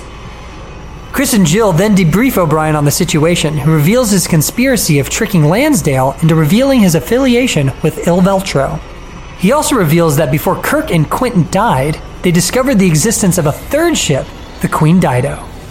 Meanwhile, on the sinking ship, Raymond finds Parker and informs him that Jessica has escaped the ship before picking him up and helping him do the same. At the BSAA headquarters, the FBC, led by Lansdale, arrive and arrest O'Brien, using his involvement in the new Il Veltro as a smokescreen to take him down. Chris and Jill then submerge in the sea and enter the Queen Dido, finding Il Veltro leader Jack Norman inside. However, they discovered that he had injected himself with the T-Abyss virus a year prior, but had been resisting its mutation through sheer will. Jill obtains a drive containing recordings of his communications with Lansdale, but as they try to leave, he injects himself with even more of the virus, transforming into the final form Abyss Tyrant. The pair are able to fight and kill him, bringing an end to the real Il Veltro once and for all. Jill then broadcasts Norman's video of his and Lansdale's communications, revealing his involvement with the terrorist attack behind Terra Grigia. Seeing this, the FBC agents immediately release O'Brien and arrest Lansdale instead. Afterwards, the FBC is dissolved into the BSAA, which is reformed as an organization under the United Nations. Parker is found and rescued on the shore and rejoins the BSAA. O'Brien, however, steps down, knowing that his actions were unbecoming of his position. Later, Raymond delivers a sample of the T-Abyss virus to Jessica, revealing that they had secretly been working together for Tricell, a rival of Umbrella's, to obtain the sample. Later that year, Claire Redfield, now working for the human rights organization TerraSave, arrives at Harvardville Airport to meet with her friend and her niece, Ronnie Chawla. Meanwhile, protests break out over an outbreak of the T-virus in India, believed to be caused by pharmaceutical company Wilpharma's experiments with the virus on human subjects. Suddenly, a T-virus zombie attacks the airport, and a full-on outbreak occurs. In the shuffle, Claire sees a surprisingly calm former Wilpharma researcher, Curtis Miller. Suddenly, a landing plane carrying an infected passenger crashes through the airport. Claire is able to rescue Ronnie, as well as Senator Ron Davis and an unnamed airline employee, and the four make their way to the VIP lounge. By nightfall, the city's special response team and the U.S. Marines lock down the airport and set up a quarantine for any survivors that escaped. Leon S. Kennedy is sent in to assist two SRT members, Angela Miller and Greg Glenn, with the situation. While the two initially disregard his advice, Leon ends up helping the two infiltrate the airport, fight off several infectees, and reach the survivors in the VIP lounge. The group are able to escape with Leon and Claire's expertise, however, Greg is bitten and infected in the process. Outside, Leon calls his contact at the U.S. Field Operations Support, Ingrid Hannigan, who informs him that a member of terrorist leader Miguel Gran's army has been captured, which will hopefully lead to a link between the attack in India and the attack at the airport. Meanwhile, a fleet of Wilpharma trucks arrive, much to Claire's dissatisfaction. However, Wilpharma researcher Frederick Downing arrives and claims that the trucks contain the T-virus vaccine. Leon arrives and confirms that Wilpharma's experiments in India weren't the cause of the outbreak, but rather an attempt to stop it. Claire then feels remorse for TerraSave's hand in slowing down the creation and distribution of the vaccine that could have prevented the current outbreak. Moments later, the trucks explode, destroying what is revealed to be the entire stock of the vaccine. Believing this to be another bioterrorist attack, Frederick is sent to return to Wilpharma to check and make sure the raw data is safe. Claire remembers seeing Curtis Miller at the outbreak scene, causing Angela, who reveals Curtis to be her brother, to take Leon to contact her brother at his home. Claire then goes with Frederick to Wilpharma. Leon and Angela find that Curtis has lit his home aflame. Angela then takes a nearby photo featuring Curtis and his late wife and daughter, who died in the Raccoon City outbreak.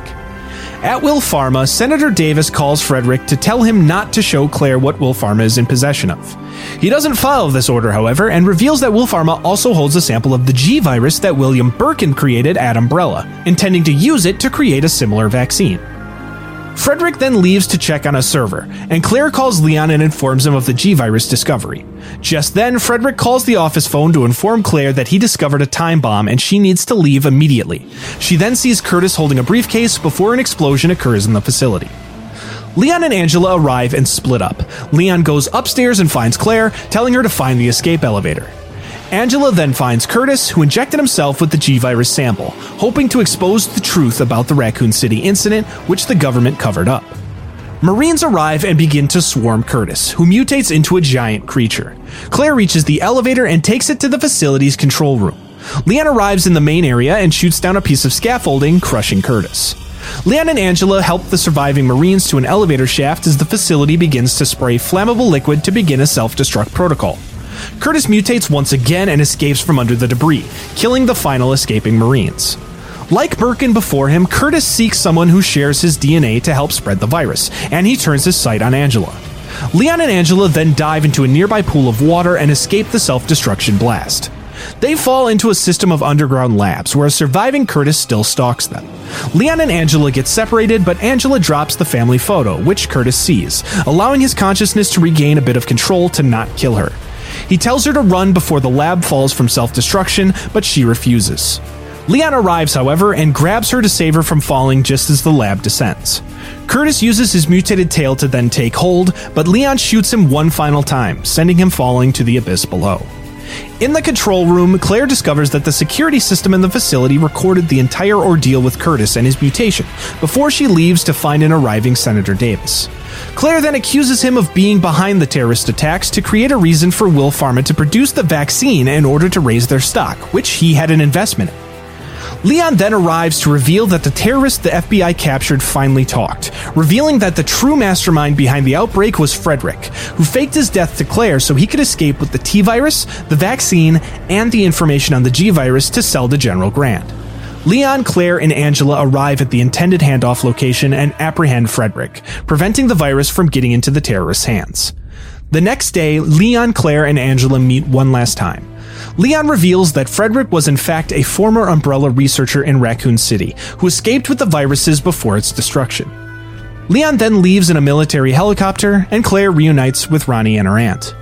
Later, Senator Davis is dead in his office, with all of his files on the viruses and pharmaceutical companies being erased from his computer by an unknown entity. Tricell, revealed to have bought what remained of Wilpharma, then arrives at the facility and collects the severed tip of Curtis's mutated tail.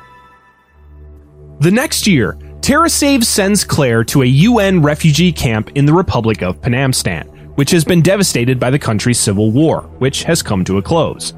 There she meets a young boy who gives her a drawing which depicts some kind of BOW outbreak, leading her to wonder what happened in the country. Meanwhile, Leon S. Kennedy, having recently prevented a terrorist incident in Pittsburgh, travels to the White House to join with a group of 3 agents. These agents include a rookie named Patrick and 2 Army veterans that served in Panamstan, Mad Dog's member Jason and radio operator Shen Mei. President Graham and his aide Ryan meet with the trio of agents while they wait for Leon, tasking them with investigating a cyber attack in which an unknown individual accessed very sensitive classified information. Believing it to be an inside job, the group are instructed to inspect everyone who was on the premises in the past 24 hours. As Leon arrives, the power suddenly goes out. Patrick goes to investigate and finds Press Secretary Spacer, who had been attacked in the darkness. Spacer then goes into cardiac arrest before awakening, apparently infected, and attacking Patrick. Leon arrives just in time to protect him, and the pair return to the Oval Office.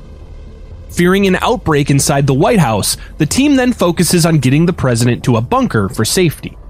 Once there, Patrick is tasked with protecting the president while they await backup, while the other three head out to take on the zombie threat. After they clear out the mostly infected White House staff, the U.S. Army arrives to clean up the corpses and cover up the incident, at the request of President Graham. Claire Redfield then arrives at the White House in search of the press secretary. When she's shrugged off, she spots Leon and shows him the drawing the boy in Panamstan gave her. He isn't able to give it much thought as he's called away by Jason, who Claire recognizes as the hero of Panamstan. The U.S. Defense Intelligence Agency determines that the hacked files were regarding a bioresearch facility in Shanghai. President Graham then decides to secretly send Leon, Jason, and Shen Mei there in a stealth submarine to search for evidence regarding the hacking and the viral attack on the White House. Meanwhile, Claire decides to investigate the situation in Panamstan, learning that it was believed the U.S. only intervened in the Civil War to attempt to get a foothold into China. She also learns that 7 of the surviving members of the Mad Dogs team returned home, but 5 of them have since committed suicide, leaving only 2 Mad Dogs remaining, Jason and 1 other. While Leon and Jason reflect on Panamstan and Raccoon City in the sub, arguing over whether carpet bombing the latter was the right call, the submarine is suddenly rocked. The two then rush to the bridge to investigate, finding the crew there dead. Leon then searches the sub, while Jason and Shen Mei meet by the ship's Advanced Seal Delivery System mini-sub. There, the 2 agents find the surviving crew, and after informing them of a potential infection, they lock the hatch before suddenly murdering the crewmen. Leon then comes across more corpses, with mutated rat BOWs burrowed within them. As the sub's self-destruction sequence activates, Leon runs from the rats to reach the ASDS. When he reaches it, Shen Mei holds him at gunpoint, but Jason stops her before the 3 escape the submarine just before it explodes. Sometime later, the 3 reach a safe house in Shanghai. An oblivious Leon sarcastically asks Jason to brief him on the mission, but the man instead reveals that he and Shen Mei are after something else entirely, something that will expose a conspiracy by the US government. Jason tries to appeal to Leon by reminding him of how the government handled Raccoon City, but Leon refuses to help him. The pair then break out in a fight, with Leon gaining the upper hand and shooting Jason. Shen Mei then runs off, and Leon gives chase. Elsewhere, Claire Redfield tracks down the other surviving member of the Mad Dogs, but as she investigates his home, she finds that she was too late. There, she discovers broken vials on the floor and a far more shocking sight: a man propped up in a chair with his head blown off by an apparent gunshot. Investigating the house, she finds a hidden suicide note before calling the police to inform them of the body. Meanwhile, Shen Mei arrives at her family's mansion outside of Shanghai. There, she meets with her grandfather, Yu En, who has been taking care of Junsi and trying to find a cure for his infection. Leon follows her and holds them at gunpoint, forcing Shen Mei to reveal the truth behind her and Jason's past and their current mission to expose Wilson, now Defense Secretary, as the one behind deploying BOWs in Panamstan. Leon then determines that Wilson must have also been behind the outbreak at the White House, which he forced Jason to stage in order to start a war with China. Shen Mei then reveals that Wilson had a chip implanted into his super soldier test subjects, all of which he thought were destroyed. However, since Junsi was smuggled without his knowledge, Yu En was able to extract the chip from his body, and he hands it over to Shen Mei.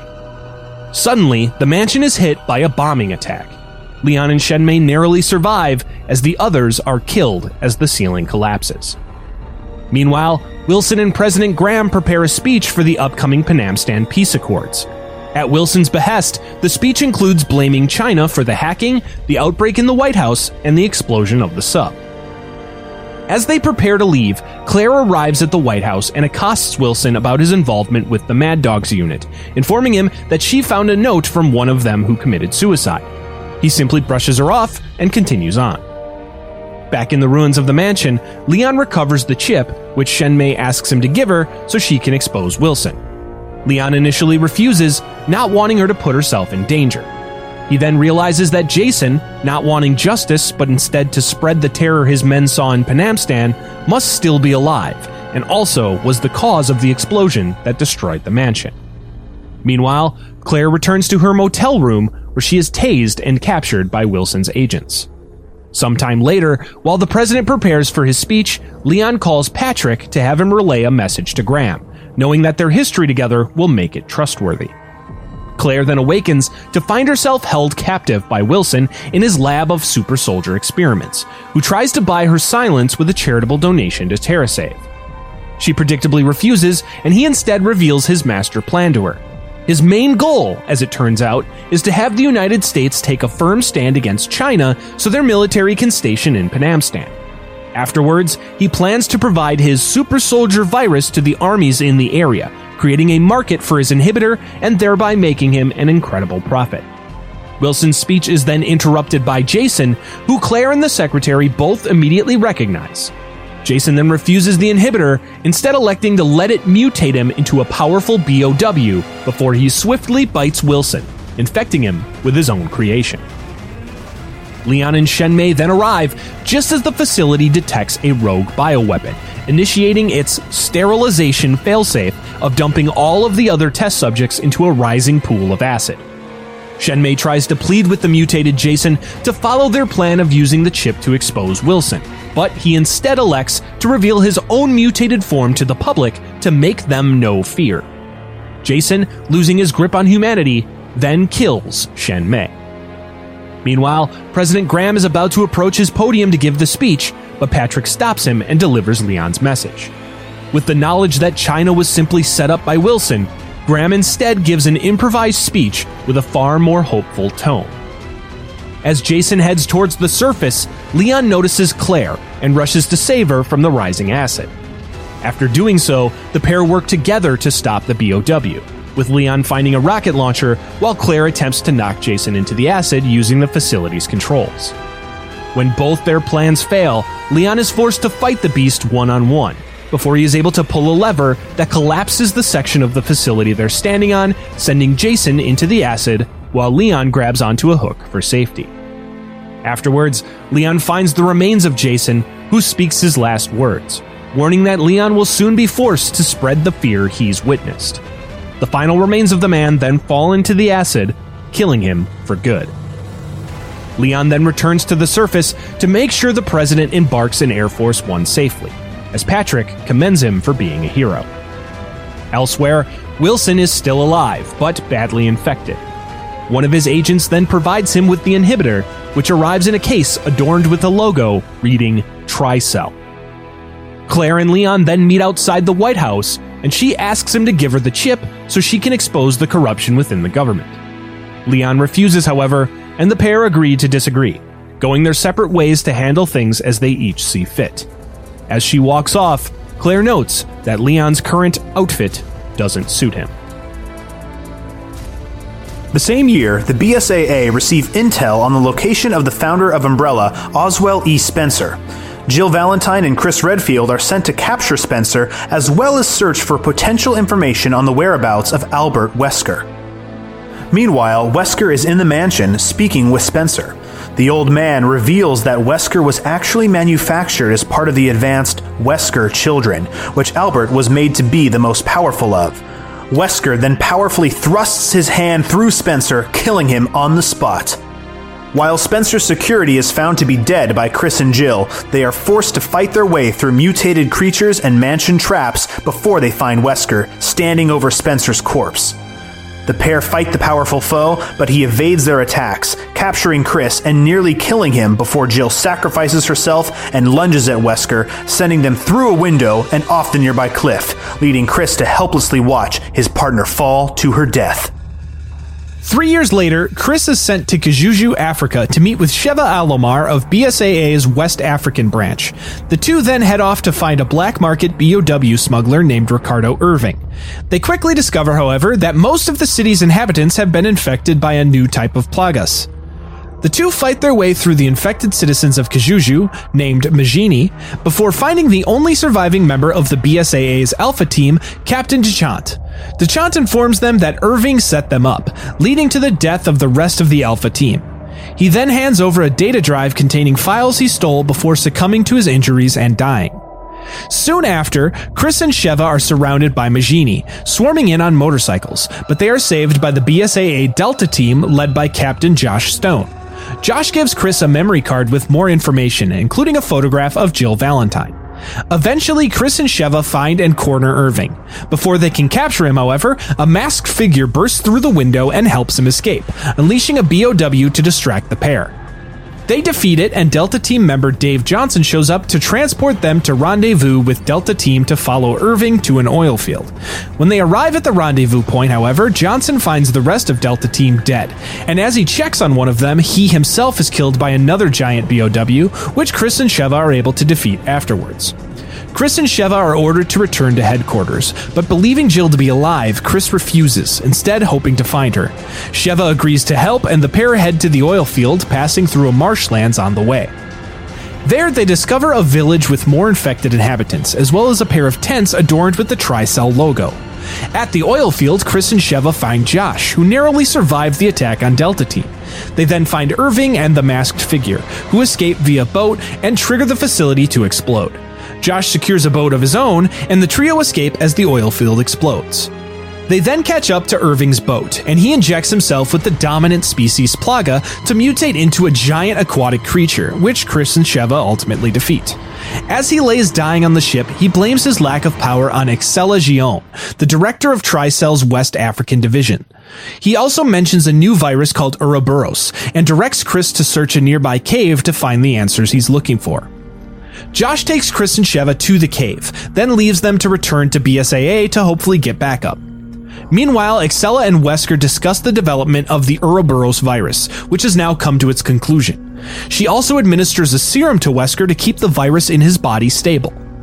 Chris and Sheva make their way through an underground civilization in the cave and eventually find a mysterious flower called Stairway of the Sun.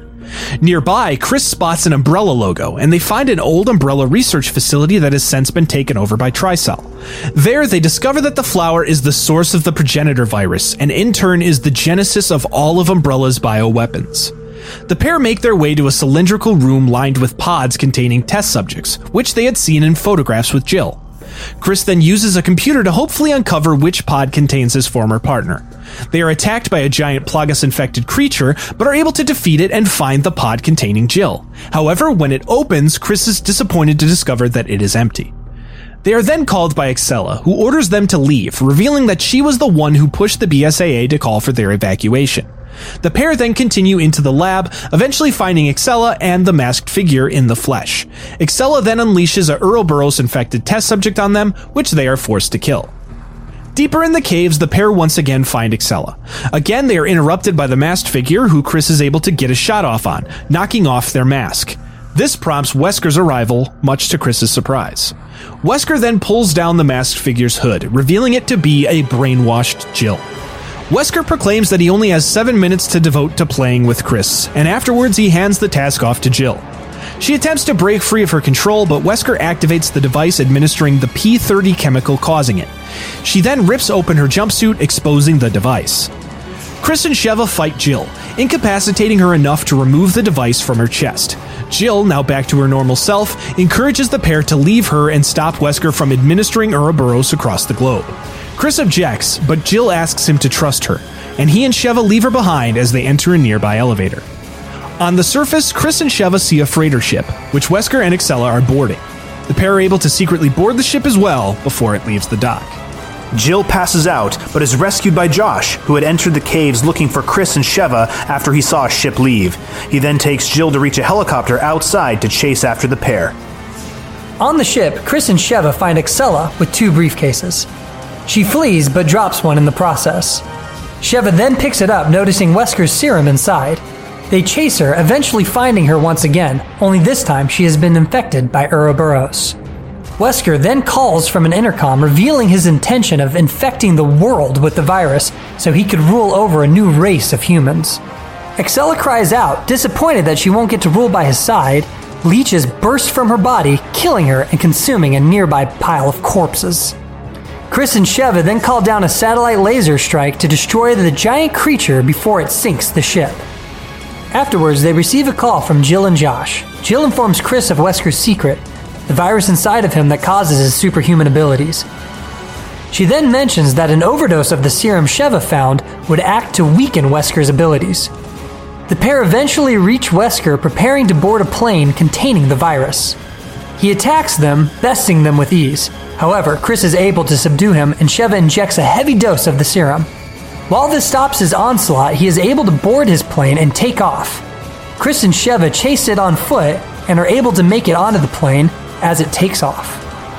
A fight ensues on the plane where Chris is able to inject Wesker with another dose of the serum. This causes him to fall off of the plane, and it crash lands onto an island with an active volcano. There, Chris and Sheva emerge from the plane to find that Wesker survived the fall. Refusing to give up his plan, Wesker punches through one of the plane's Ouroboros missiles, infecting himself with a massive dose of the virus. Chris and Sheva get separated in the ensuing fight, but Chris is able to punch a boulder to create a path so they can rejoin and fight the mutated Wesker. After one final stand, Chris is able to shoot Wesker's exposed weak spot enough to knock him into the volcano. Josh and Jill arrive in the escape helicopter and drop a ladder down to Chris and Sheva. As they finish climbing it, however, Wesker emerges from the lava and in one final act of desperation, grabs the helicopter with his mutated arm.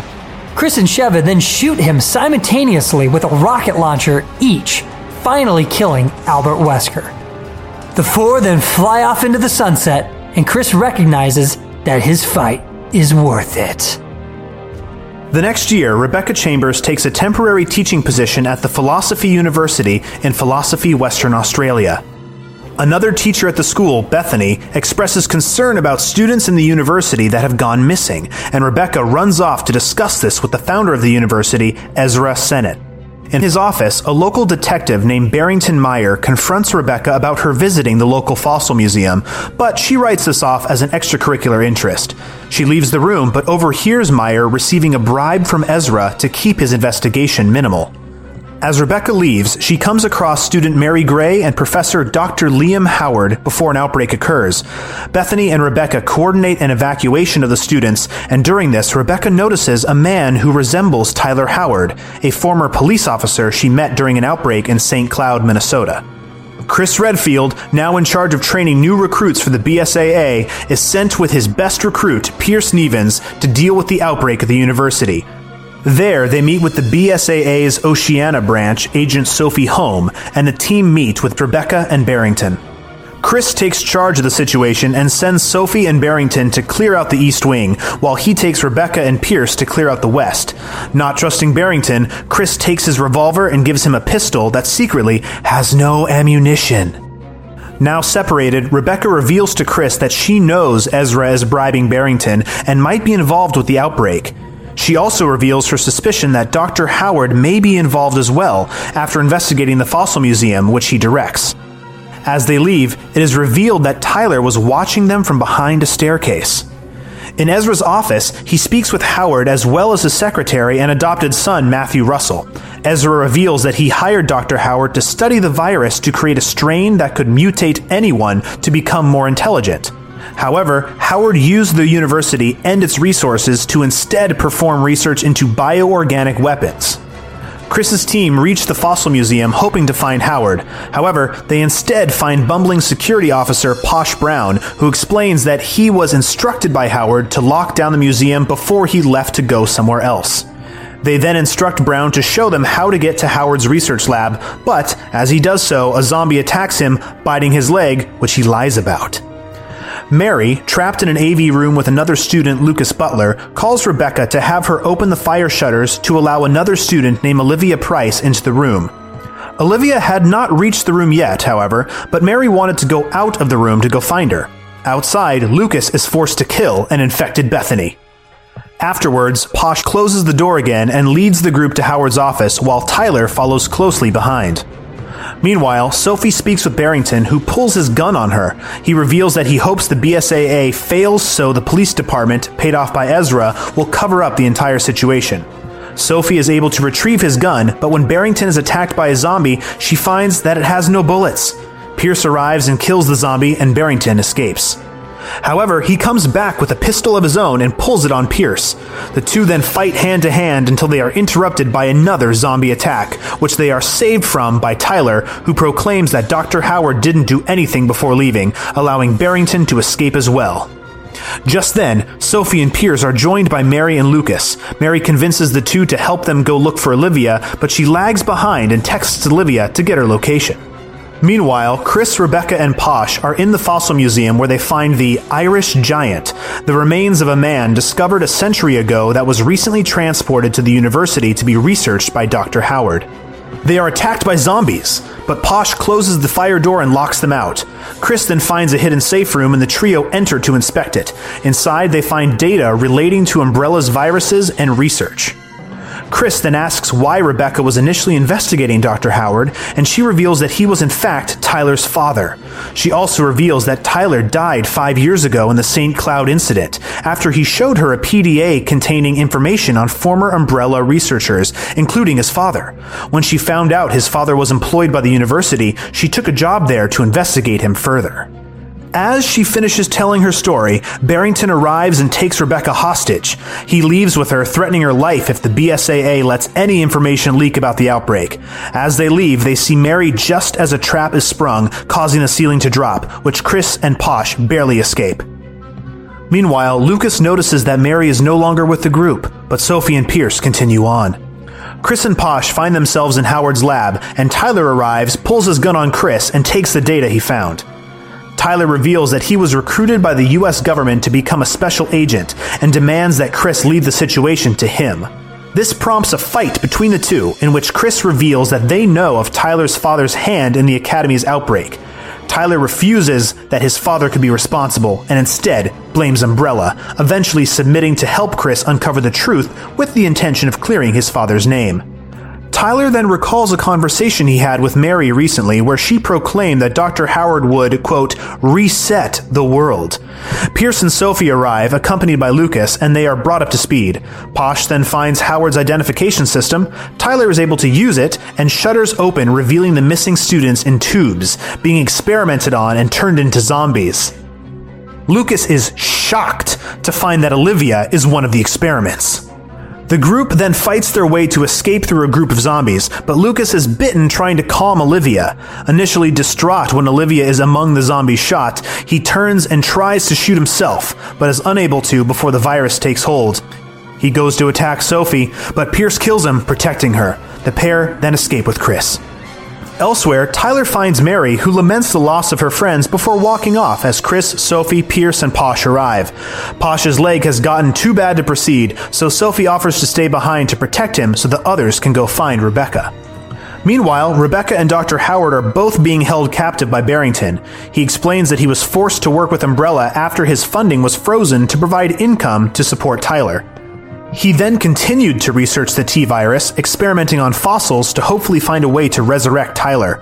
However, since he was unable to find Tyler's body, he shifted his focus into researching biological weaponry instead. Rebecca proclaims that she saw Tyler alive and breaks free and promises to bring him back to his father. She escapes, with Barrington seeing her and giving chase. Afterwards, Ezra tries to explain his motives to Matthew, that a smarter race would no longer find a need to war with one another. Matthew disagrees, believing that with no purpose to evolve, humans would instead suffer more. Meanwhile, Rebecca finds Sophie and Posh, and she tries to heal him with herbs and a first aid spray. However, his virus takes hold and he begs Sophie to kill him, a favor she is forced to grant. Afterwards, Barrington catches up and holds the two women at gunpoint. He offers them one final chance of helping the cover-up and taking a payout, but they deny the offer. Barrington takes out his gun to shoot them, but Posh, not quite dead, lunges and bites the detective, causing him to turn into a zombie almost immediately. Sophie shoots him, finally killing him before thanking Posh and putting him out of his misery for good as well. In Ezra's office, Matthew has hung himself after his argument with his adoptive father, and Dr. Howard is preparing to kill him. However, Chris, Pierce, and Tyler arrive and stop him. Howard admits to creating a new strain of the T-virus through his experiments with the Irish giant fossil, but Ezra is able to distract Howard, grabbing the case with the virus and escaping. Tyler then confronts his father, who releases a new tyrant infected with his strain. The three fight the tyrant as Howard scurries off to observe and collect battle data. Tyler and Chris distract the giant, and Pierce is able to shoot it to defeat it, much to Howard's disappointment. He then injects himself with the virus as his last-ditch effort, forcing Tyler to shoot and kill his own father. Rebecca and Sophie reunite with the group, and Tyler finds a letter written from his father apologizing for his actions and revealing something about Mary Gray that he is unable to finish reading before she arrives and takes Rebecca hostage at gunpoint. Mary reveals that she isn't truly human, but the result of an experiment by her father, another Umbrella researcher, and Dr. Howard, who injected her with a T-virus to hopefully cure her fatal blood disease. This treatment worked, but required a steady treatment of the virus administered by Howard. Because of this, Mary considered Howard a father figure and becomes infuriated at Tyler for killing him. She also admits that it was her that led Howard to his plan of resetting the world with his bioweapons. Chris is able to talk sense into her and take her weapon, but she still resists, engaging in hand-to-hand combat enhanced by the virus inside her. The battle moves to the rooftop, and Tyler is able to speak with Mary, who realizes her true anger lies with the fact that Lucas chose Olivia over her. She then asks the group if she can start over again, and Tyler responds that she can. She thanks them, saying she will now reset before mutating into a giant creature. The team fight the creature before Rebecca arrives with the rocket launcher, which Chris shoots at it, leaving behind nothing but the memory of Mary Gray. Afterward, Chris thanks Tyler for his help, handing him the letter his father left. Sophie then gives Pierce her number, and they leave her behind to return to BSAA to take on the next threat together. Meanwhile, Ezra runs off with a sample of the virus, finding Mary's disembodied arm next to a bullet-ridden umbrella. He clutches the arm, apologizing to her for his hand in making her the way she was, before promising that he'll carry forward in starting his new world for them. Just then, the briefcase starts beeping, leaving Ezra's future unknown.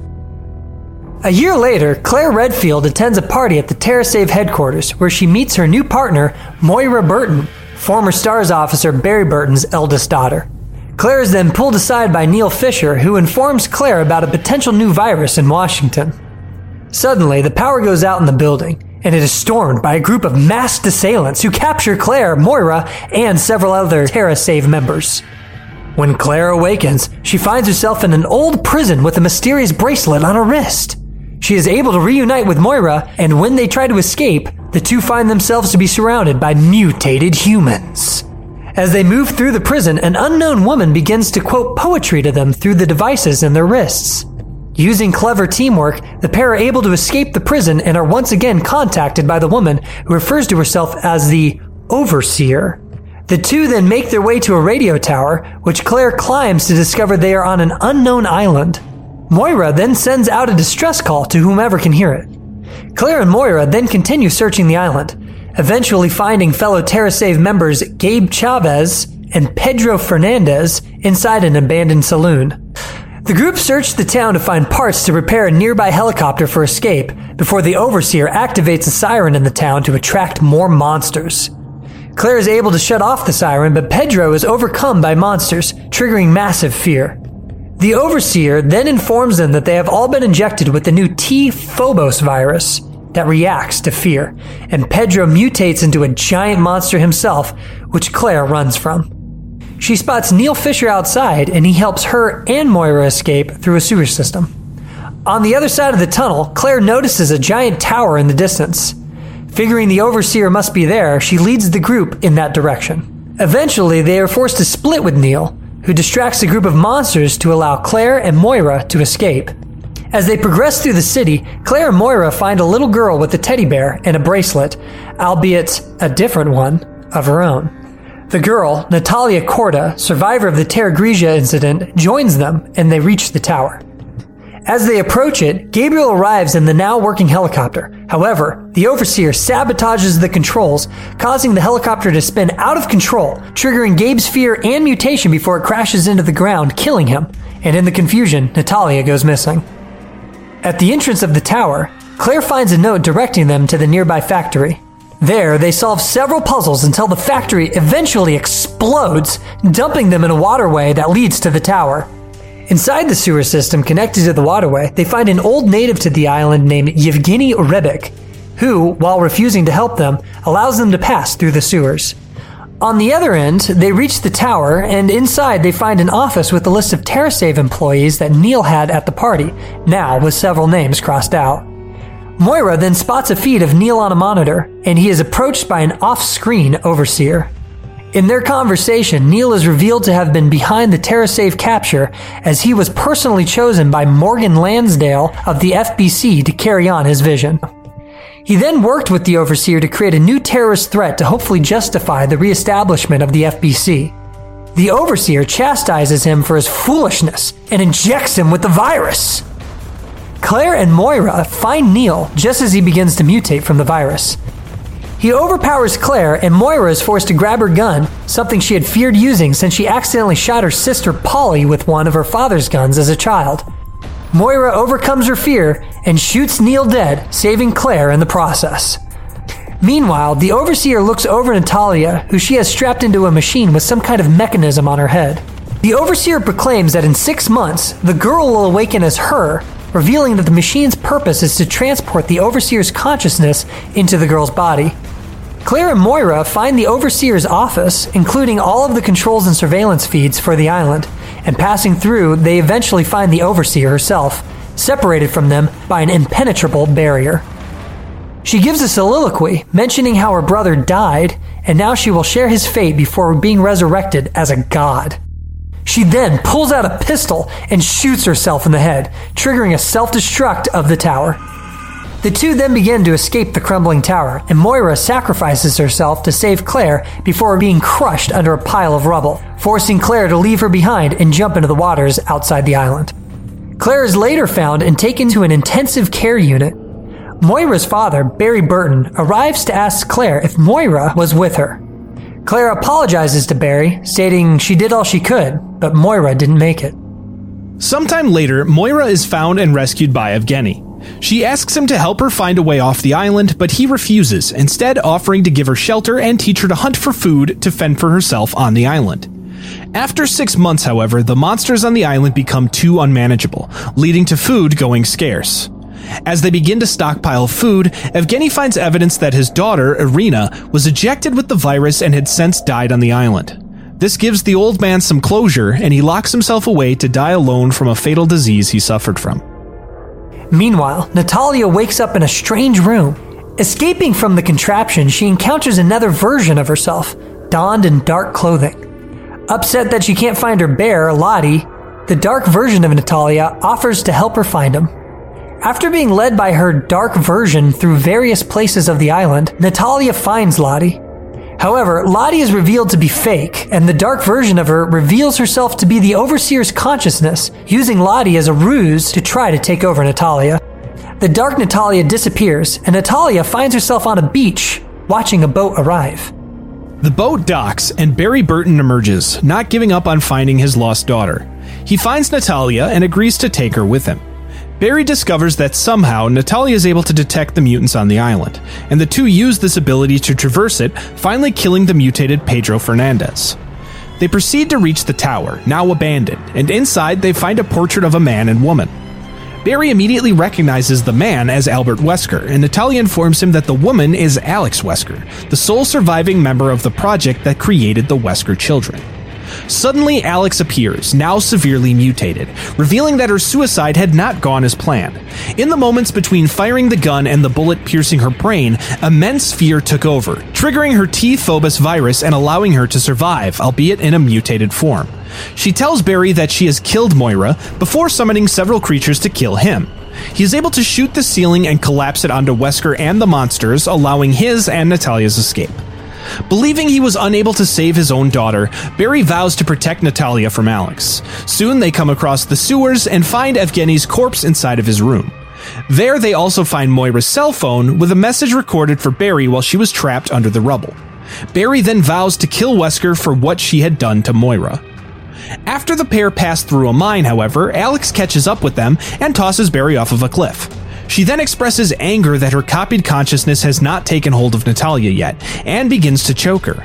However, when Natalia opens her eyes, Alex sees something inside of them that causes her to flee in fear. A visibly changed Natalia then finds Barry, and begins to lead him through places she's never been herself.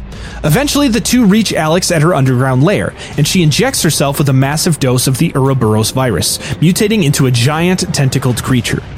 The two fight, but Barry is unable to stop Alex from capturing Natalia. However, Moira appears, having found Barry's badge outside, and shoots Alex to give Barry a chance to grab Natalia and take her out of the facility. Alex gives chase, but in the nick of time, Claire arrives in a helicopter armed with a sniper rifle. Moira and Natalia board the helicopter, and Barry stays on the ground to take on Alex. Together, Claire and Barry weaken the mutated creature before Claire, mirroring her brother's destruction of Albert Wesker, shoots Alex with a rocket, destroying her once and for all.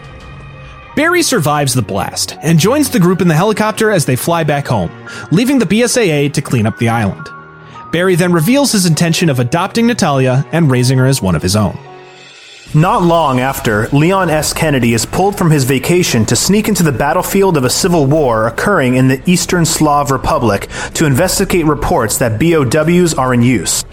However, just as soon as he arrives, he receives a call from his field support, Ingrid Hunnigan, informing him that the U.S. government has ordered an evacuation of all of their forces. Somewhat annoyed, but also determined to clear out any BOW presence, Leon ignores the order and goes searching on his own. Leon eventually finds his CIA contact, but discovers him to be severely wounded. He is able to get out the word beekeeper before a liquor BOW attacks and finishes him off. Leon runs from the liquor, but is eventually trapped with the liquor about to kill him. However, it stops on command from a man who appears and captures him as he loses consciousness. When he awakens, Leon finds himself in a basement, being interrogated by members of the rebel forces, JD, Alexander Koshachenko, known as Buddy, and Ivan Jadanovich, the group's Ataman. Soon, the group is discovered by the Eastern Slav army and are forced to escape, allowing Leon to break free. Ataman then falls sick and asks Buddy to kill him before he turns, which he reluctantly complies with. He then tells JD to go to a nearby church while he heads to the surface. Meanwhile, the president of the Eastern Slav Republic, Svetlana Belikova, meets with Ada Wong, who is posing as a representative from the BSAA. Ada presents the dominant species Plaga and explains that a human infected with it will have a master-slave relationship with lesser BOWs, much like a queen bee and her workers. Elsewhere, Leon follows JD and the pair are attacked by Plaga-infected zombies. This leads Leon to come to the conclusion that the rebels are using the dominant species of the Plaga parasites, which allow them to control the lickers, without knowing its side effect of turning them into mutated hosts for the parasite. JD leads Leon to the church and asks him to stop Buddy, who is seeking revenge after the Eastern Slav army bombed a school, killing his fiancée. Leon comes across Ada, initially blaming her for the release of the Plagas, which she stole 7 years ago. She denies this, but does confirm that her current mission is to retrieve a new sample in Eastern Slav. She then leaves, warning Leon that the city will be bombed soon. Returning to the church, Leon finds it to have been attacked by Ganados, with JD the only survivor. Buddy arrives, much to JD's delight, but just as he does, JD begins to mutate, having been infected during the previous battle. Leon reluctantly shoots JD and turns to ask Buddy to give him the Plaga. Buddy refuses, seeing it as a necessary tool in the game of war, when suddenly the city is bombed, causing the ceiling of the church to collapse, allowing Buddy to run off. Meanwhile, Svetlana is informed that Ada is lying about being a part of the BSAA. When Ada arrives to speak to the president, she confronts her about her lie, prompting a hand-to-hand battle between the two. When Ada tries to escape the room, the exits are shut, and the room is revealed to double as an elevator that begins to descend below ground. Leon arrives at the capital, finding it to be attacked by several lickers, indicating Buddy's arrival and use of the Plagas. Leon finds the elevator shaft and heads down. Meanwhile, Ada awakens, finding herself strung up in captivity. She's able to use a knife hidden in her heel to cut herself loose, and she escapes to find Leon inside of a beehive-like structure containing the first cultivated samples of the dominant species Plaga. Svetlana shows up, surrounded by her army, and Ada escapes in a smokescreen, leaving Leon to deal with the soldiers. Buddy then arrives with his attack lickers, who take out the soldiers. Svetlana then taunts Buddy behind bulletproof glass before she releases her ace in the hole, 2 tyrants. She then ascends in another elevator, leaving Leon and Buddy to fight the tyrants. Now, forced to team up, the pair attempt to battle the tyrants, but are overpowered and forced to flee. They seemingly find freedom when they enter a freight elevator, but the tyrants stop it, forcing the pair to climb through the hatch in the car. The weight of the tyrants then causes the elevator to fall into the abyss as Buddy jumps up to Leon, who catches him, allowing the two to climb up a ladder to the surface. Outside, the two men are met by another tyrant, which they are forced to battle. Buddy commandeers a nearby tank and drives it into the tyrant, and Leon mans its cannon. Unable to get a steady shot, Buddy controls a licker to distract the monster, allowing Leon to shoot its face, decapitating and destroying it. Their victory is short-lived, however, as the two tyrants from the basement arrive. Leon helps Buddy escape, knowing he's the only one that can reveal Svetlana's cultivation of the Plagas. Having run out of ammunition, Leon then prepares to take on the tyrants hand-to-hand, before they are swiftly lit up by the U.S. Air Force fighters arriving to protect Leon. Afterwards, Svetlana gives a press conference blaming the rebels for the events in the city, but she is quickly informed that they are being attacked by both the United States and Russian military forces, intervening in the civil war and occupying the region, leading to Svetlana's resignation. Elsewhere, Buddy and Leon watch the U.S.-Russian forces march on the capital, and they both feel used by the political machine. Knowing the Plaga will overtake him, Buddy asks Leon to kill him before turning the gun on himself. Leon stops him, telling him that he owes it to those that died to live on, even if it means losing the use of his limbs. He then shoots Buddy in the spinal cord, killing the Plaga attached to it, allowing him to live. Afterwards, Leon speaks with Hunnigan, who insists that the U.S. knew nothing about the Plaga situation, while Leon remains with doubts. Ada then calls her employer, not sure whether to hand over the Plaga, even after her potential buyer offers to wipe out an international warrant for her arrest. After the dust settles in the city, Buddy returns to his former life as a school teacher, confined to a wheelchair, but finally content. The next year, Chris and Piers are informed by BSAA Far East agent Mara Biji that their mutual friend and BSAA advisor, Professor Doug Wright, has gone missing. The two learn that he had gone with his nephew to the Marhawa school in Asia, and the BSAA visit it. There they find the school to already have fallen victim to an outbreak, but they find one survivor, Professor Wright's nephew, Riki Tozawa. They go to save the professor, but find that he's already turned into a zombie. Mara believes the perpetrator of the outbreak to be student Bindi Bergana. Bindi, who was given a strain of a new virus by a mysterious woman, called the chrysalid or sea virus, had been infected with it and mutated since the beginning of the attack. Mara disobeys a direct order from Chris and goes off to fight and ultimately defeat the student. However, she mutates once again and catches up to the group attempting to leave by helicopter. They fight once more and Piers kills her. The cleaners arrive and wipe out what remains of the virus in the area, but the mysterious woman and her motives stay hidden from the BSAA, at least for now. Meanwhile, after the C-Virus outbreak, Umbrella Corps, a subsidiary of the now restructured Umbrella Corporation, recreated as an anti-BOW military force and known colloquially as Blue Umbrella to differentiate itself from its pharmaceutical beginnings, begins combat testing for one of their agents, codenamed 3A7, led by employee Abraham Jackson. Eventually, Jackson goes missing, and the trials are instead led by Beatrice Bertrand, who, despite constantly setting him up for failure, is continuously impressed by 3A7's performance.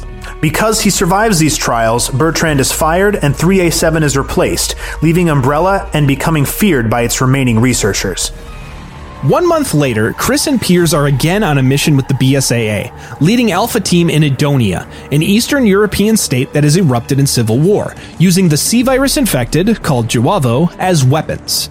Elsewhere in Edonia, mercenary Jake Muller is working for the rebels. He injects himself with a supplement that's supposed to increase his performance, but doesn't seem to be doing anything for him. Sherry Birkin, now a U.S. agent, arrives and informs Jake that the supplement is actually the C-Virus, developed and distributed by a new terrorist group going by the name Neo Umbrella. Believing Jake has the antibodies for the virus, and in turn would be the key to a cure, Sherry makes a deal with Jake to pay $50 million for his assistance.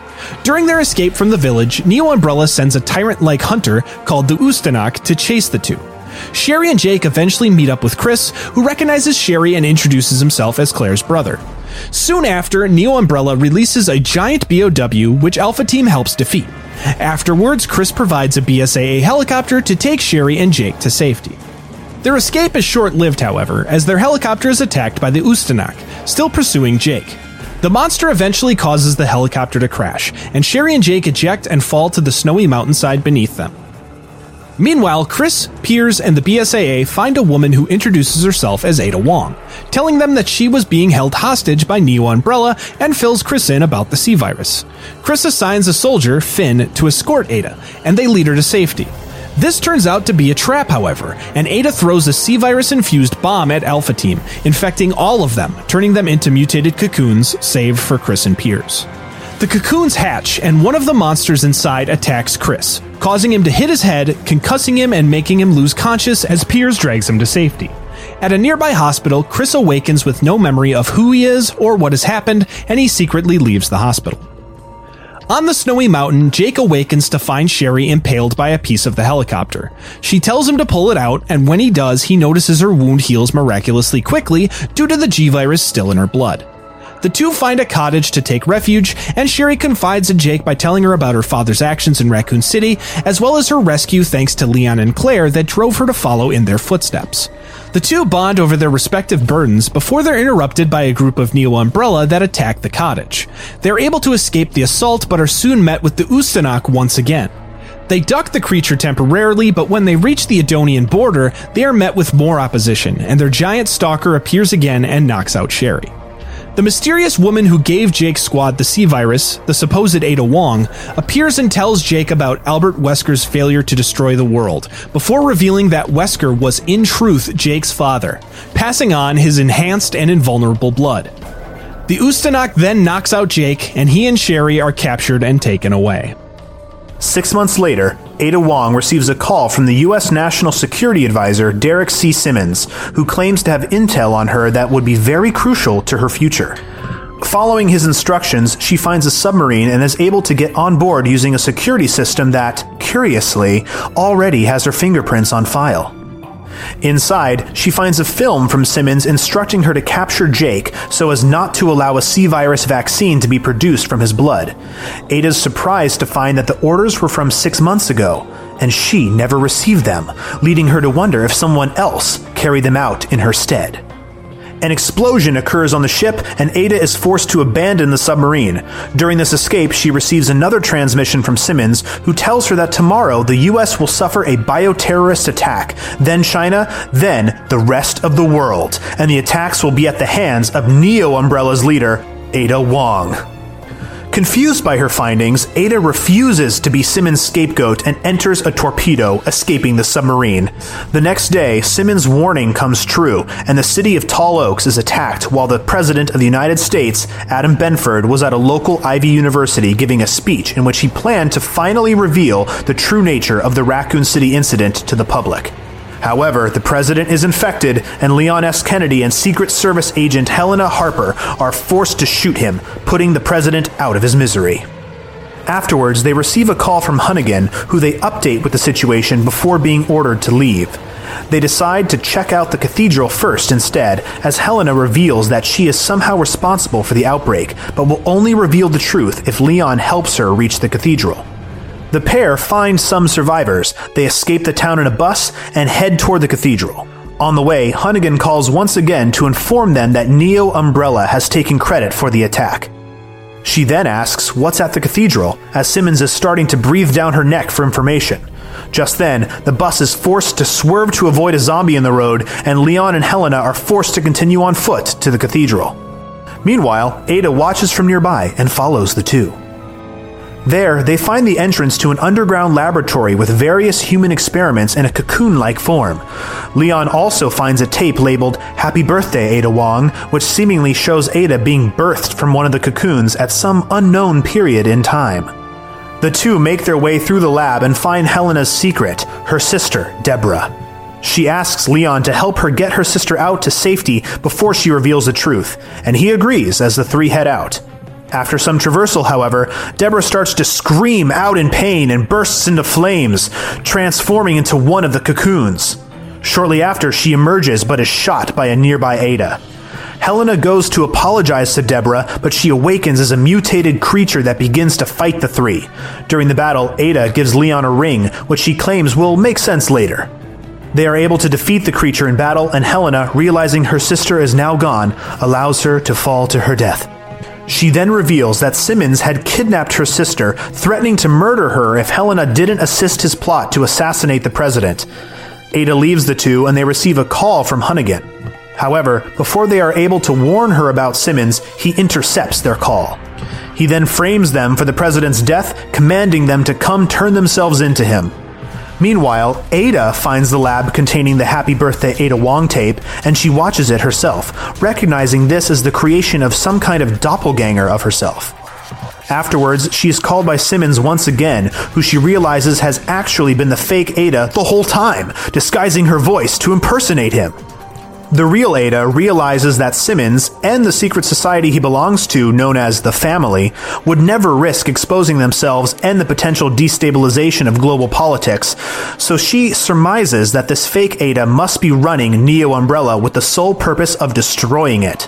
The fake Ada confirms this, noting that when she does so, the world will place the blame on Ada Wong.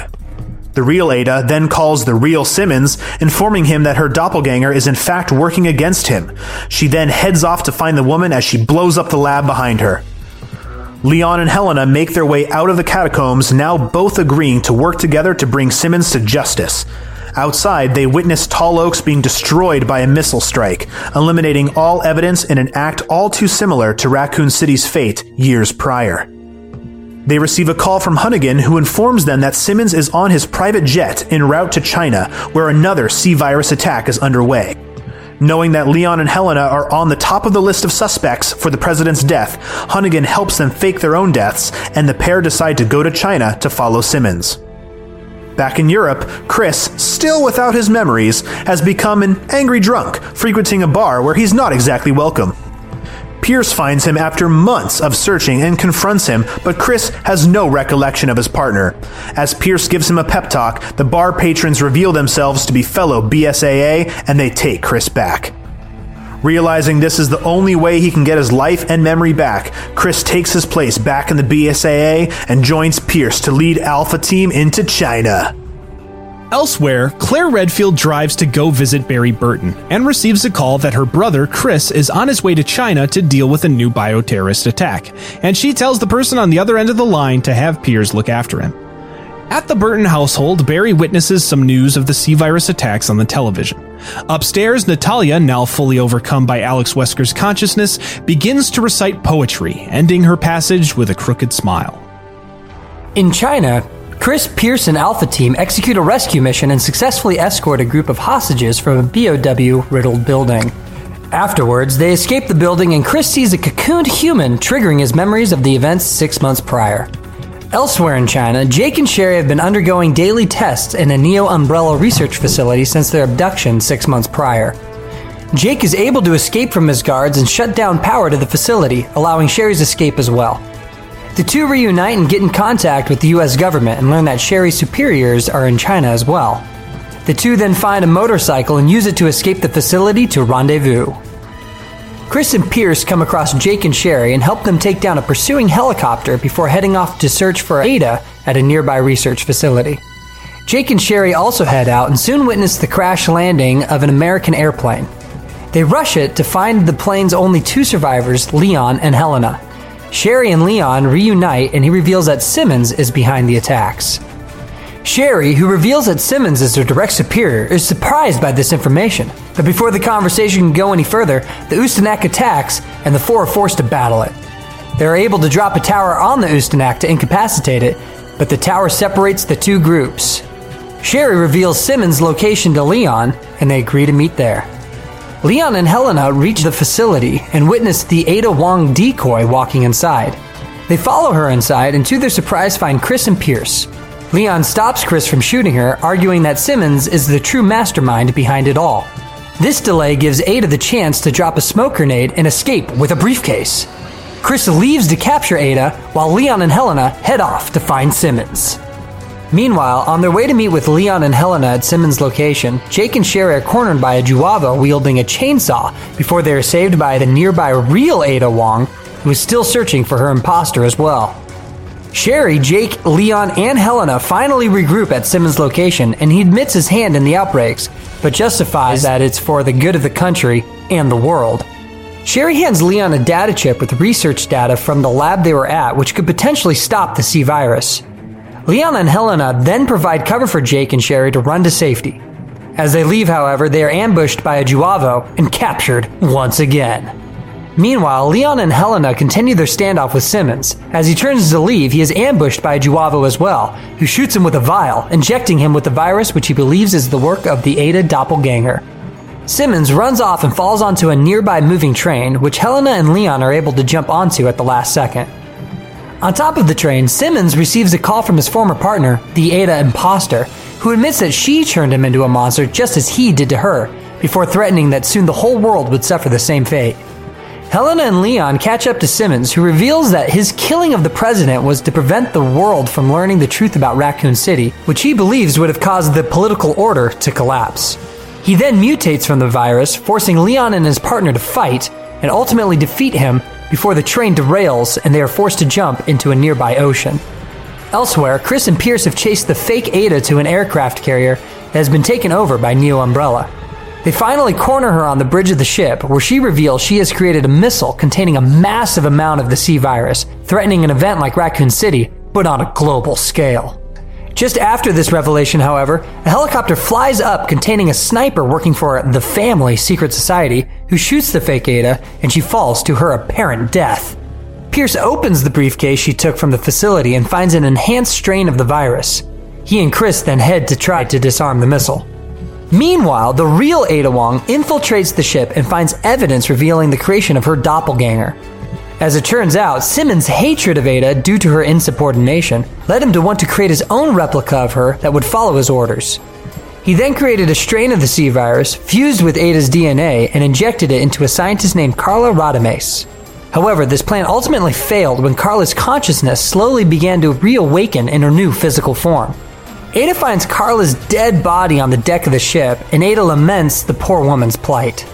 However, Carla suddenly reawakens, mutated by the virus, and attacks Ada. After a battle spanning the entire ship, Ada is able to finally kill Carla before she finds a helicopter to escape and investigate a tower she found evidence of in Simmons' files.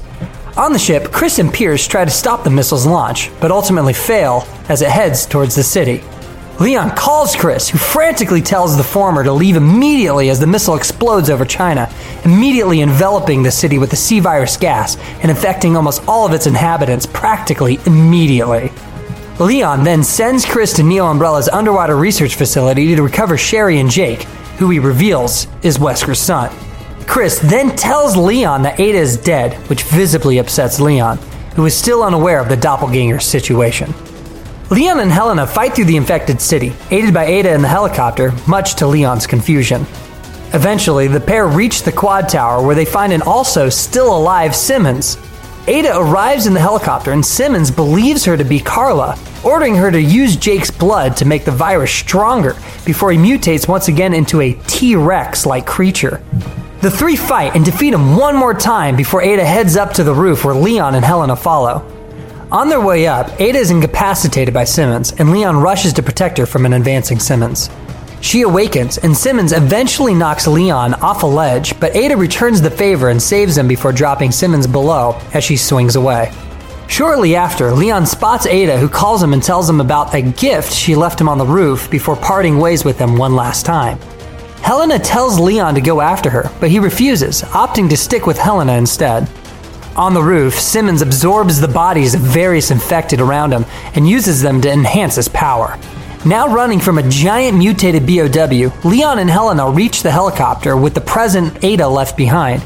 Yet another rocket launcher to defeat Leon's foe.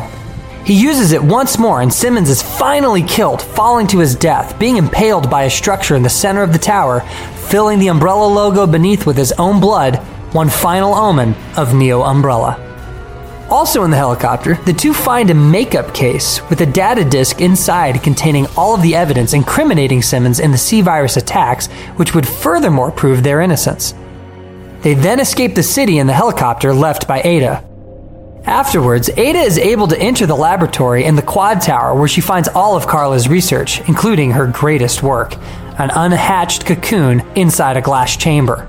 Now, knowing that Carla was no innocent, Ada no longer feels any sympathy for her and sets her lab, including the cocoon, ablaze, destroying everything.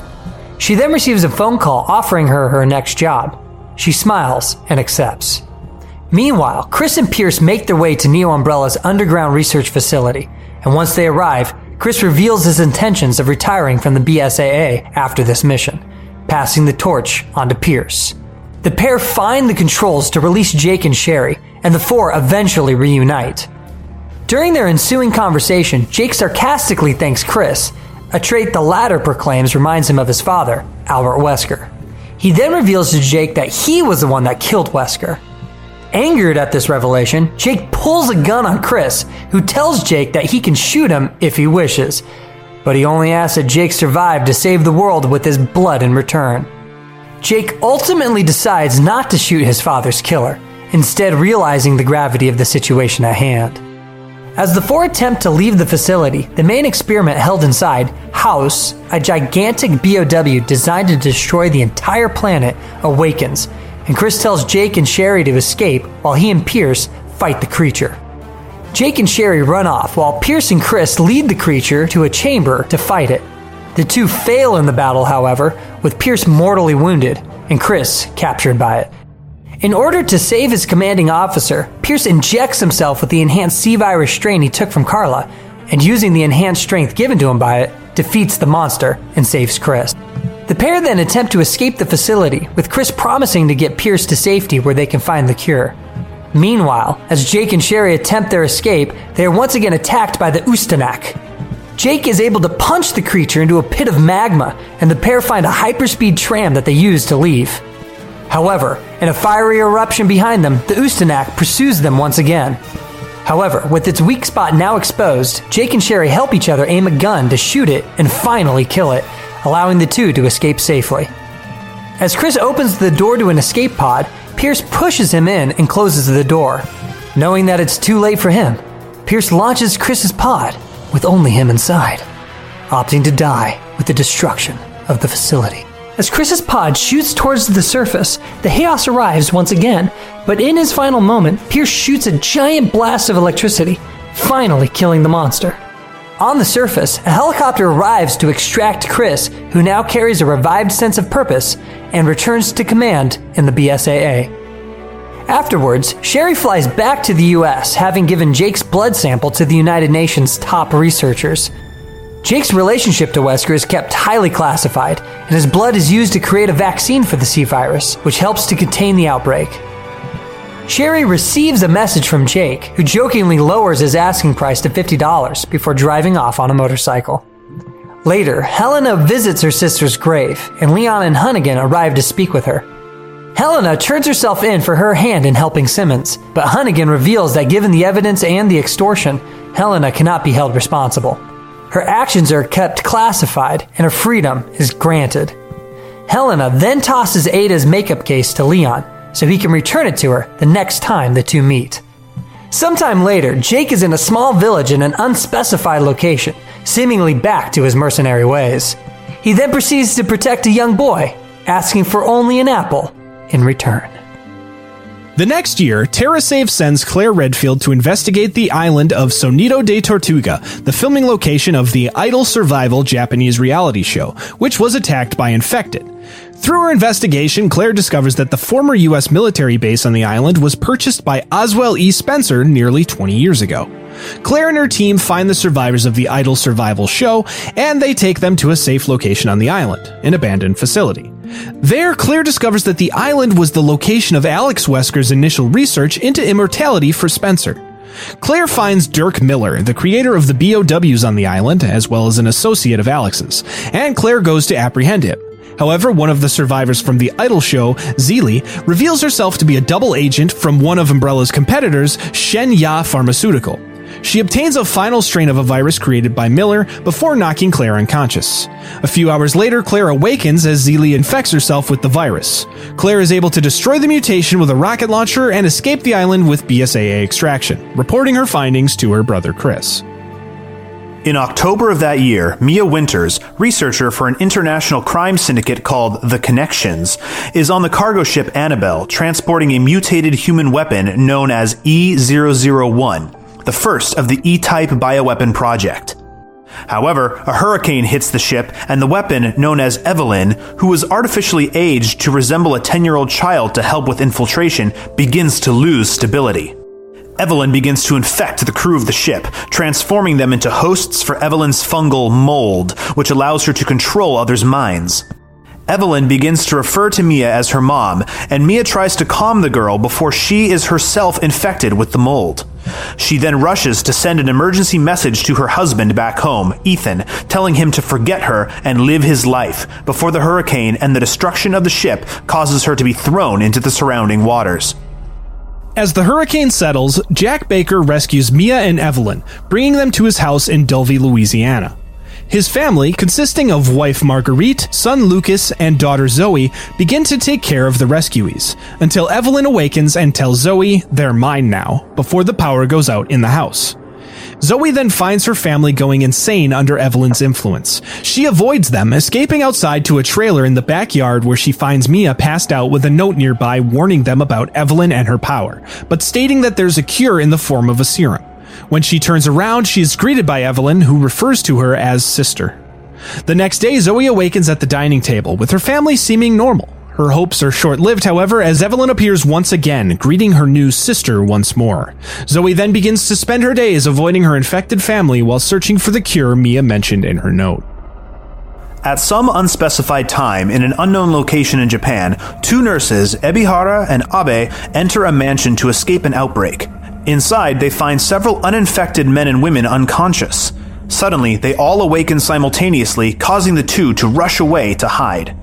The survivors who awaken quickly discover that they have no recollection of how they got there, nor do they recognize each other. When they open the door to try to escape, the nurses rush out to incapacitate a zombie that enters the mansion. The nurses then inform the survivors about the outbreak. The nurses then claim that they were sent by men who kidnapped them to check on the unconscious survivors, but are met with much skepticism by the group. They soon agree that they must work together to get out, however, and they begin to search for an escape. Ebihara then remembers something the leader of the kidnappers said about only the chosen ones surviving and making it to the next round, triggering a panic among the group who now believe they are part of some sick game or experiment. One of the members of the group, an army ranger named Gino, confirms their suspicion and reveals he had heard of selection tests like the one they are seemingly in. He then takes charge, and the group finally introduce themselves. Gino chooses to split the group into teams led by him, a doctor named Karasawa and a journalist named Zama. Gino's team includes Terayama, an unemployed traveler, Doi, a soccer coach, and Okunuchi, a human rights lawyer. Zama's team includes Bandao, a housewife, Suzuki, a tutor, and Ando, a bank teller. Karasawa's team then includes Ebihara, Abe, and a quality inspector named Inhara. They then split up and search for anything to help them learn more about their situation as well as escape. Later, the groups reconvene in the main hall with their discoveries: some food, water, medicine, and a box of weapons. The group then argue over whether or not they should use the weapons. Of them, only Gino and Bandao have been trained in firearms use. During their argument, Doi notices an injection mark on his arm, prompting the others to check and notice they have been injected as well. Suddenly, Suzuki remembers that he saw another man before the rest of them woke up who left through the front door, then never came back. Just then, there's a knock at the door, and they open it. The man Suzuki saw rushes in with a chainsaw, and he reveals that he also was knocked out with no memory of how he got there, but he woke up first and left before being met with the zombie opposition outside. The group begins to treat his wounds, and he introduces himself as Hashimoto, an economics professor at the nearby university, and joins Karasawa's team. Now knowing what they face, Gino agrees to allow everyone to take a weapon, but urges caution to not hurt each other. The team splits up again, agreeing to meet after half an hour with any new discoveries. Jino leaves his team behind to scout ahead, and Doi begins to express his interests in the zombies, believing that immortality and the advancement of the human species could potentially be achieved with the research from the zombies. He believes that the building they are in is a zombie research facility and expresses his excitement in the possibility. He also reveals that he lied about being a soccer coach, believing everyone else had lied about their occupations as well. Jino arrives soon after and takes the group with him. Bandao and Zama also get split from their group momentarily, and Zama expresses his doubts that Bandao is who she says she is, believing her to be with the FBI, which she quickly dismisses. The rest of their group catches up, and they continue on. Elsewhere, Ebihara notices she got a message on her phone. Confused, they read the message, finding that it is from Umbrella and explains the various herbs they found. Abe becomes suspicious that only Ebihara received a message and that it is from Umbrella, but they quickly drop it and move on. On the other side of the mansion, Zama comes to the conclusion that they must be subjects in a test to gather data on the zombies, which will be used as BOWs. Like the other groups, they then continue on. As Karasawa's group traverses, he notices Ebihara drinking some of the medicine they found. He confronts her, and she reveals that she was bitten by a zombie and is extremely fearful of becoming like them. Later, Hashimoto begins to show symptoms of the virus taking hold. Ebihara offers up the herb to treat him, and Abe confronts her again to tell her why she knows so much about the herb. Karasawa speaks up and reveals that Ebihara was bitten by a zombie, and that's why she knows of the herb's healing nature. Just then, Hashimoto turns into a zombie and grabs his chainsaw. When he begins to swing it at the group, Ihara pulls his weapon, but stumbles, allowing Hashimoto to overpower him and take him down with the chainsaw. Karasawa then shoots the zombie, putting him down. Afterwards, the group leaves, and Karasawa awakens once more, grabbing his chainsaw. Ihara also awakens and leaves the room. Meanwhile, Ando and Suzuki decide to leave the mansion on their own. However, when they go outside, they are met by Hashimoto wielding his chainsaw. Ihara also arrives with a group of other zombies, and they kill the 2 survivors. The survivors regroup in the main hall and fill each other in on the team members they lost. They begin to discuss the virus responsible for the zombies and propose that the facility they're in is to test to see if the survivors contain antibodies, making them immune to the virus. Okunuchi begins to show signs of infection, and the group argue over what to do with him. Jino and Karasawa then take him aside and put him out of his misery. The groups then move on, but Doi stays behind, wanting to become a zombie. Okunuchi, now turned into a zombie, then arrives and bites Doi, infecting him immediately. Outside, Jino, Karasawa, and Zama clear out a group of zombies and find Ihara, who they finally kill. Elsewhere, Ebihara continues to take the medication, and when Abe asks her what it is, Ebi taunts her, telling her that eventually Abe will turn into a zombie. Hashimoto then attacks Jino, but he is rescued by an arriving Bandao who shoots the zombie down. Karasawa and Jino find a key hanging from the ceiling and take Bandao to shoot it down. Zama stops them, revealing that he is infected as well. The 3 take Ebihara with them, leaving Zama behind with an also infected Terayama. The 2 then take their guns and shoot each other before they can turn. Bandao shoots down the key and Karasawa retrieves it. They try it on the door in the front, but find that it also requires a password. They ask Ebihara to think about anything she might have seen as a clue, but she then reveals that she knows the password and that she's impressed by the fact that 3 survivors have made it to this point in the test. Ebihara herself is the key to the last door, but reveals that she can only open it when there is one sole, most powerful survivor to take back to her boss. She then prompts them to fight to the death. Bandao refuses and pulls her gun on Ebihara. Jino does not allow her to shoot and stabs her in the back, killing her before turning his sights on Karasawa. Ebihara commands Jino to drop his weapons and fight Karasawa hand to hand, and he agrees. He then reveals to Karasawa that he knew about the plan from the very beginning, as it was a military experiment he was chosen to participate in. The 2 proceed to fight as Ebihara watches on. Surprisingly, Karasawa overpowers Jino, who grabs his knife out of desperation. He goes to stab Karasawa with it, but he is able to avoid the attack, making Jino stab himself with the knife before he takes it to slice Jino's throat, killing him. Ebihara applauds Karasawa and reveals that he was injected with the T-virus from the very start, and the purpose of the experiment was not to create a vaccine, but to create a tyrant. She then opens the door, and afterwards, Karasawa strangles her to death.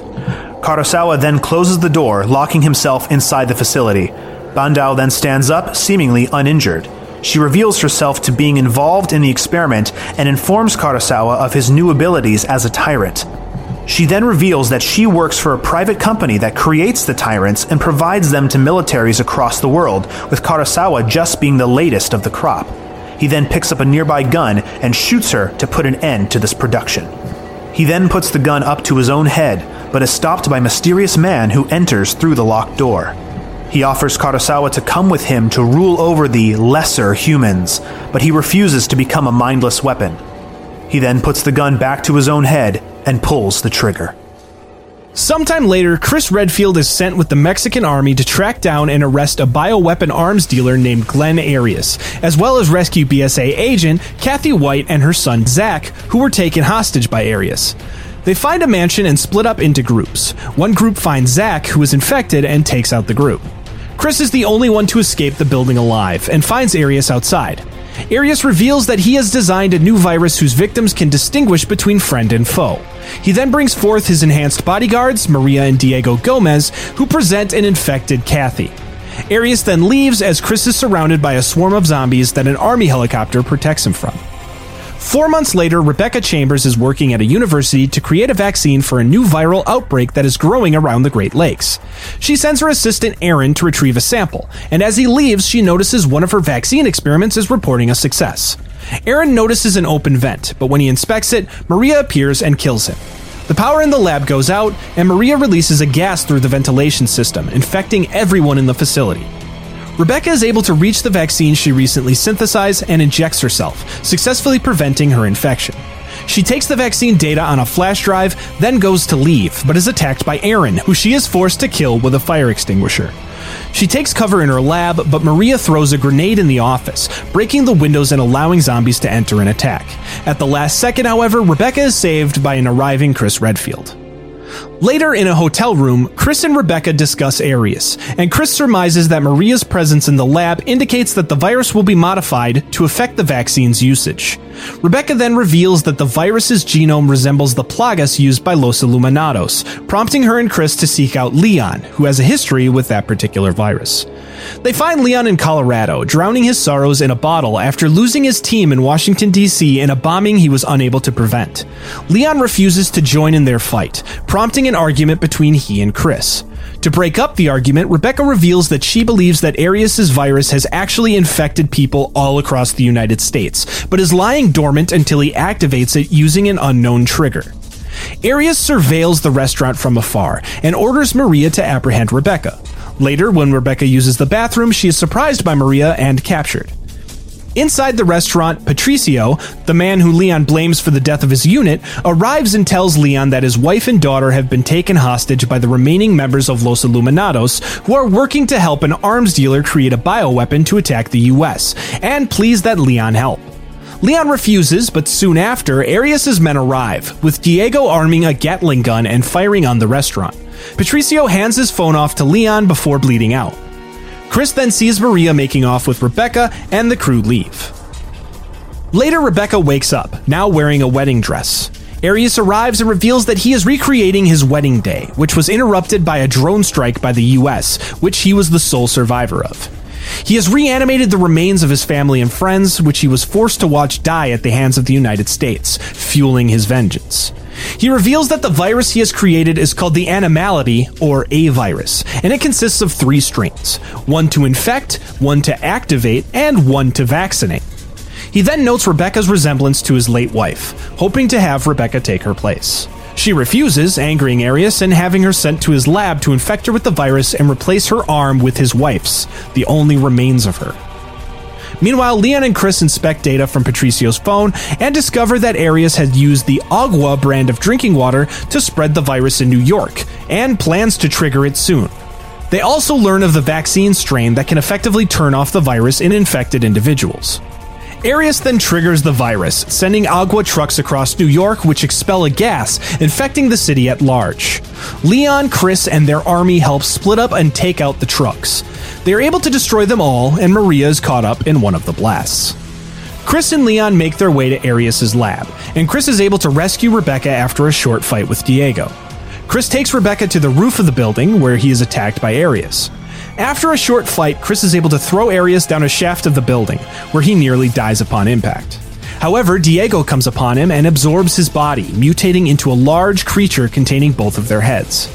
The now mutated Arius makes his way to the roof once more, and Leon distracts him so Chris can search for the vaccine. Arius jumps to a nearby helicopter, and Leon drives a motorcycle towards him, jumping off as it flies into him, exploding on impact and weakening him. Chris then arrives and launches a grenade into Arius' heart, finally killing the creature. He then cures Rebecca, and the group release the vaccine above the city, curing the inhabitants and ending the outbreak. Later, Maria, having survived the previous explosion, finds Diego's dead body and looks on in a silent rage. In June of 2017, a television crew travels to Dulvey, Louisiana to investigate a supposedly haunted house. Inside, the crew are attacked by the Baker family, with cameraman Clancy Jarvis taken captive and the other two killed. Clancy is then toyed with by the family. He almost escapes Marguerite's captivity by outsmarting her, but is knocked unconscious by Lucas, who begins to force him to play demented games, including a game of 21, where he's forced to indirectly cause the death of a fellow captive, Hoffman. Clancy's final game came as part of a birthday celebration, where he is lit on fire and burned to death. Shortly after, Ethan Winters arrives in Dulvey, having tracked his wife Mia's movements there after receiving a panicked message from her, followed by her disappearance for over 3 years. He finds a house and underneath discovers Mia, still alive and seemingly well. However, this doesn't last long, and she suddenly turns violent and attacks him, forcing Ethan to kill his wife. Shortly after, he receives a call from Zoe Baker, who offers to help and tells him to escape through the attic. On his way, however, he is attacked again by a revived Mia, who cuts off his hand before walking off. In the attic, he is attacked by Mia once again, who he is able to defeat once more.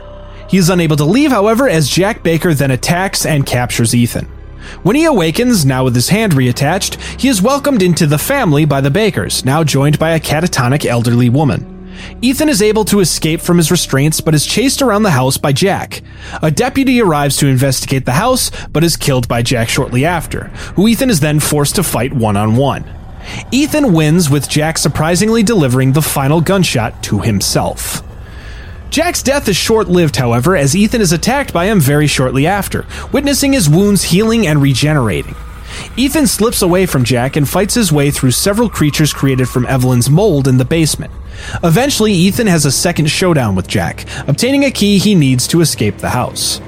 In the backyard, Ethan speaks to Zoe and learns that Mia is alive, but that they would need to create a serum to cure both women of their infection before they could leave. Ethan then heads off to find the ingredients for the serum, killing Marguerite in the process. He then learns that Lucas has captured the two women and is holding them hostage. Ethan is forced to play the same game that met Clancy with his death, but is able to outsmart Lucas and escape alive, forcing the Baker son to flee. Ethan then finds Mia and Zoe, who creates 2 doses of the serum with the ingredients Ethan provides. However, suddenly Jack appears once more, now heavily mutated. Ethan is forced to inject Jack with one of the doses of the serum, which, in his weakened state, allows his body to finally die. Outside, Ethan must decide which woman to cure with the remaining serum. Naturally, he chooses to cure his wife, Mia, but promises to send help for Zoe before the two leave her behind as they escape on a boat. They come across the tanker that Mia arrived on, and they are attacked by Evelyn. This knocks Ethan unconscious, and he has a vision of Jack proclaiming his family's innocence and asking Ethan to kill Evelyn to stop her infections. Mia then wakes up on the ship and begins to search for Ethan. She has visions of Evelyn, whom she doesn't remember, but claims is her daughter. Evelyn makes Mia watch a tape which details her final moments on the ship to restore her memory. She then finds Ethan and hands him a vial of Evelyn's DNA. She then resists Evelyn's control and allows Ethan to escape the ship. He then finds a nearby secret lab and learns the truth about Evelyn's origins as a BOW, created to take control of her victims. Lucas, however, was immunized against Evelyn in exchange for his job of collecting data for her creators, the Connections. Using Evelyn's DNA, Ethan creates a toxin that will kill her, and he makes his way back to the Baker house. There, she tries to take control of him, but he is able to resist and inject her with the toxin.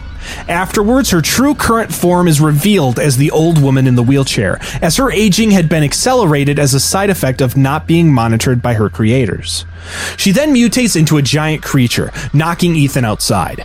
There, he receives a message from an unknown caller who drops a special weapon from a helicopter called the Albert 01. Ethan then uses it to shoot Evelyn and finally destroy her. Afterwards, the Blue Umbrella Corps Alpha team arrives to rescue Ethan and Mia, and their leader takes off his mask to reveal himself to be none other than Chris Redfield. The couple are then reunited and evacuated in a Blue Umbrella chopper, finally taking them away from the horrors of Dulvey.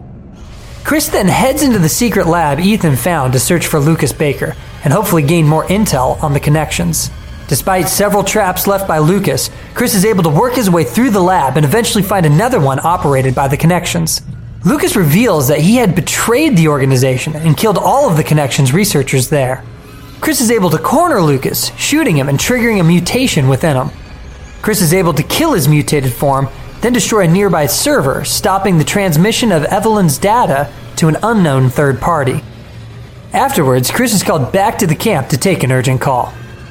Sometime later, a pair of Blue Umbrella soldiers find Zoe, partially infected by Evelyn. Her uncle, Joe Baker, arrives and takes down the soldiers, believing them to be responsible for her current condition.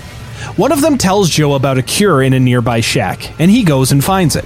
When he returns, he administers the cure to Zoe, but it doesn't fully work. The Umbrella soldier explains that she needs more, and Joe can find it at their base. However, before he can reveal its location, the soldier is killed by a molded. Joe takes Zoe to find the base, encountering a powerful, immortal molded he calls the Swamp Man. Joe finds the base, but discovers the cure to have been moved to a nearby boat. On board, Joe encounters the Swamp Man, but is able to find a full dose of the cure. However, before he can administer it to Zoe, she is captured and taken by the Swamp Man to a nearby church. There, Joe faces the Swamp Man, who he discovers to be the final mutation of his own brother, Jack Baker. Jack knocks Joe unconscious, then puts him in a coffin and dumps him into the swamp. Joe survives, washing up on shore near the Baker household. He fights his way through molded and finds a prototype gauntlet created by Umbrella. Joe makes his way inside and finds Zoe, guarded by Jack. The two fight one final time, and Joe uses his gauntlet to finally kill his brother once and for all. Joe then gives Zoe the full cure, and she wakes up. Just then, Blue Umbrella forces arrive, and Chris reveals that he was sent to help. Afterwards, Zoe is fully cured of her infection, and she receives a call from Ethan, who she thanks for keeping his promise to send help. By 2021, Ethan and Mia are relocated by Chris Redfield to a city in Europe, where they settle down with their newborn daughter, Rosemary. One night, after reading Rosemary a bedtime story called Village of Shadows, Ethan puts the baby to bed before returning to Mia. Suddenly, the power goes out and Mia is shot several times by an arriving Chris Redfield and his team, the Hound Wolf Squad. Despite Ethan's pleas, Chris delivers a final shot to Mia before his team captures Rosemary and knocks out Ethan, putting them both in a transport vehicle. Sometime later, Ethan wakes outside in the vehicle, which has crashed. He finds their guard dead and Rose, as well as Mia's body, missing. Ethan heads off to examine his surroundings, finding a nearby village with a large castle. There, Ethan finds the village nearby abandoned, but finds a villager named Grigori who gives him a handgun. His house is then attacked by unseen creatures, which kill Grigori and drag Ethan underground. After passing several dead bodies, Ethan is attacked by one of the creatures, a werewolf-like lichen which bites off half of his hand. Ethan fights off the lichens in the village, eventually becoming overwhelmed by them, but they are called away by the toll of the castle's bell. Afterwards, Ethan sees an old woman who informs him that Rose was brought to the village by Mother Miranda. He then meets a few villagers who let him into a nearby home for shelter. However, once inside, one of the survivors turns lichen and attacks. Ethan is able to escape, once again emerging alone.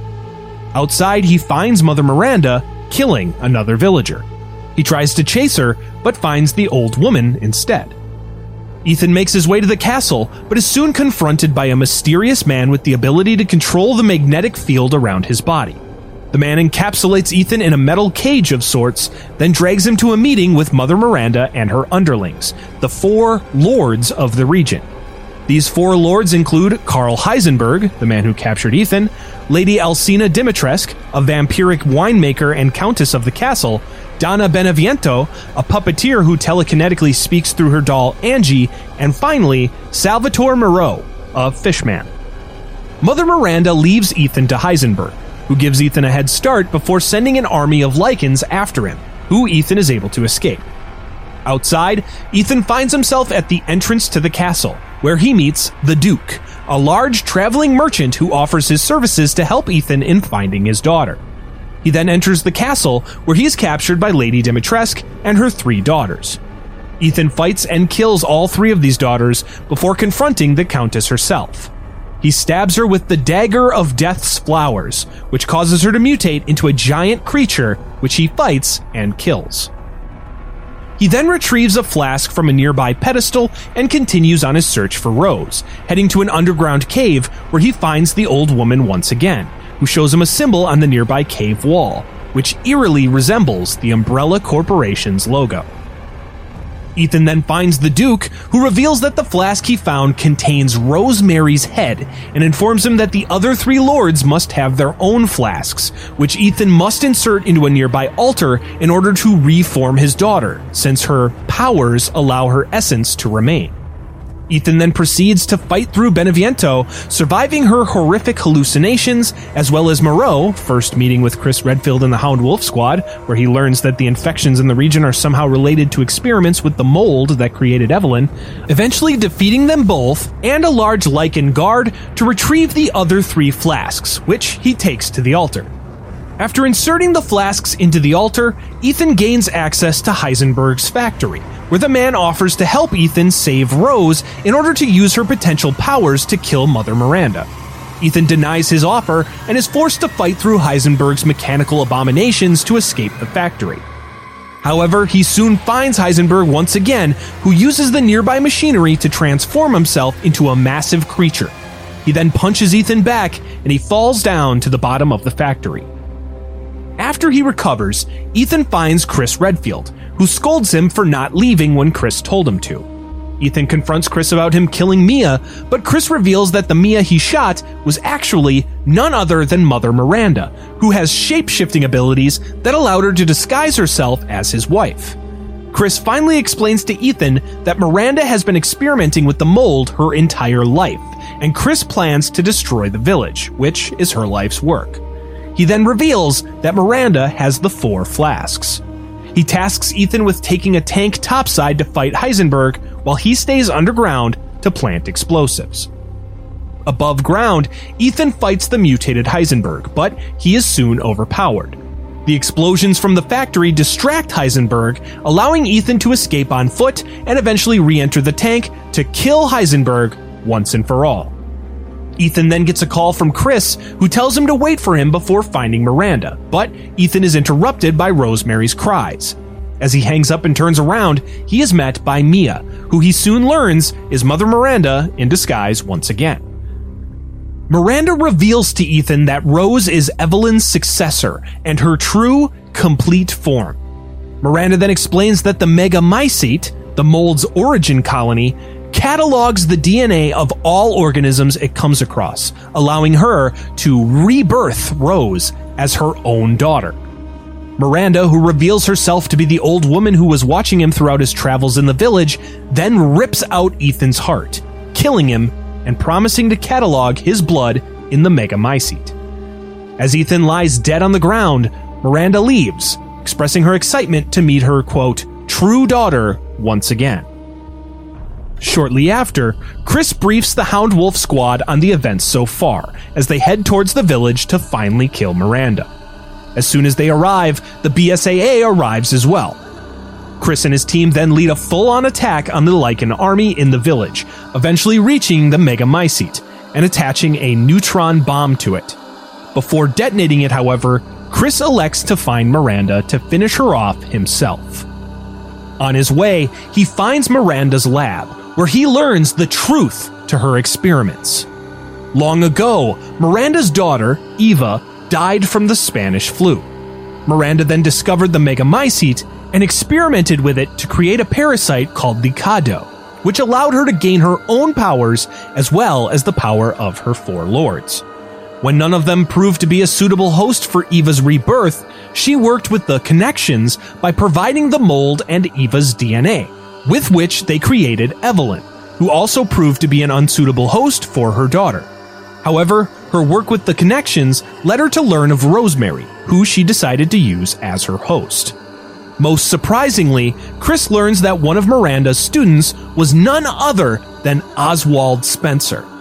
Although the pair disagreed on their motives, with Spencer wanting to infect the entire world while Miranda only wanted to resurrect her daughter, Spencer continued to write to her after he left to start his own company, Umbrella Corporation, drawing inspiration from the symbol in the caves. Chris then finds the real Mia and rescues her, informing her of Ethan's death. Mia surprisingly tells Chris that Ethan isn't really gone, as she secretly knows of his own special abilities. Elsewhere, Ethan finds himself in a frozen tundra, where he sees a vision of Evelyn, who tells Ethan that he is dead. While Ethan assumes he was killed by Mother Miranda, Evelyn reveals that Ethan was actually killed 3 years ago during his initial fight with Jack Baker, and after that, it was the mold that recreated him, explaining his superhuman healing abilities. Ethan then wakes up in the Duke's carriage, who is en route to the ceremony site to take Ethan to Miranda. Ethan thanks the Duke and heads off, fighting his way to Mother Miranda. When he reaches her, he finds that she has successfully reformed the child, but, much to her dismay, it is not her daughter, but Rosemary, who begins to absorb Miranda's power. A nearby Chris then shoots Miranda, allowing Ethan to recover his child. However, Miranda begins to mutate with the mold, taking Rose back and absorbing her as she transforms into a giant creature. Ethan harnesses his determination and fights Miranda in a grueling battle, eventually emerging victorious and killing her. The mold around her then begins to disintegrate, and Ethan finds Rose in the remains. As he grabs his daughter, however, he begins to crumble as well. As the remains of the Megamycete begins to mutate, Chris drags Ethan out of the wreckage. Ethan tells Chris to watch over Rose as he gives her his jacket.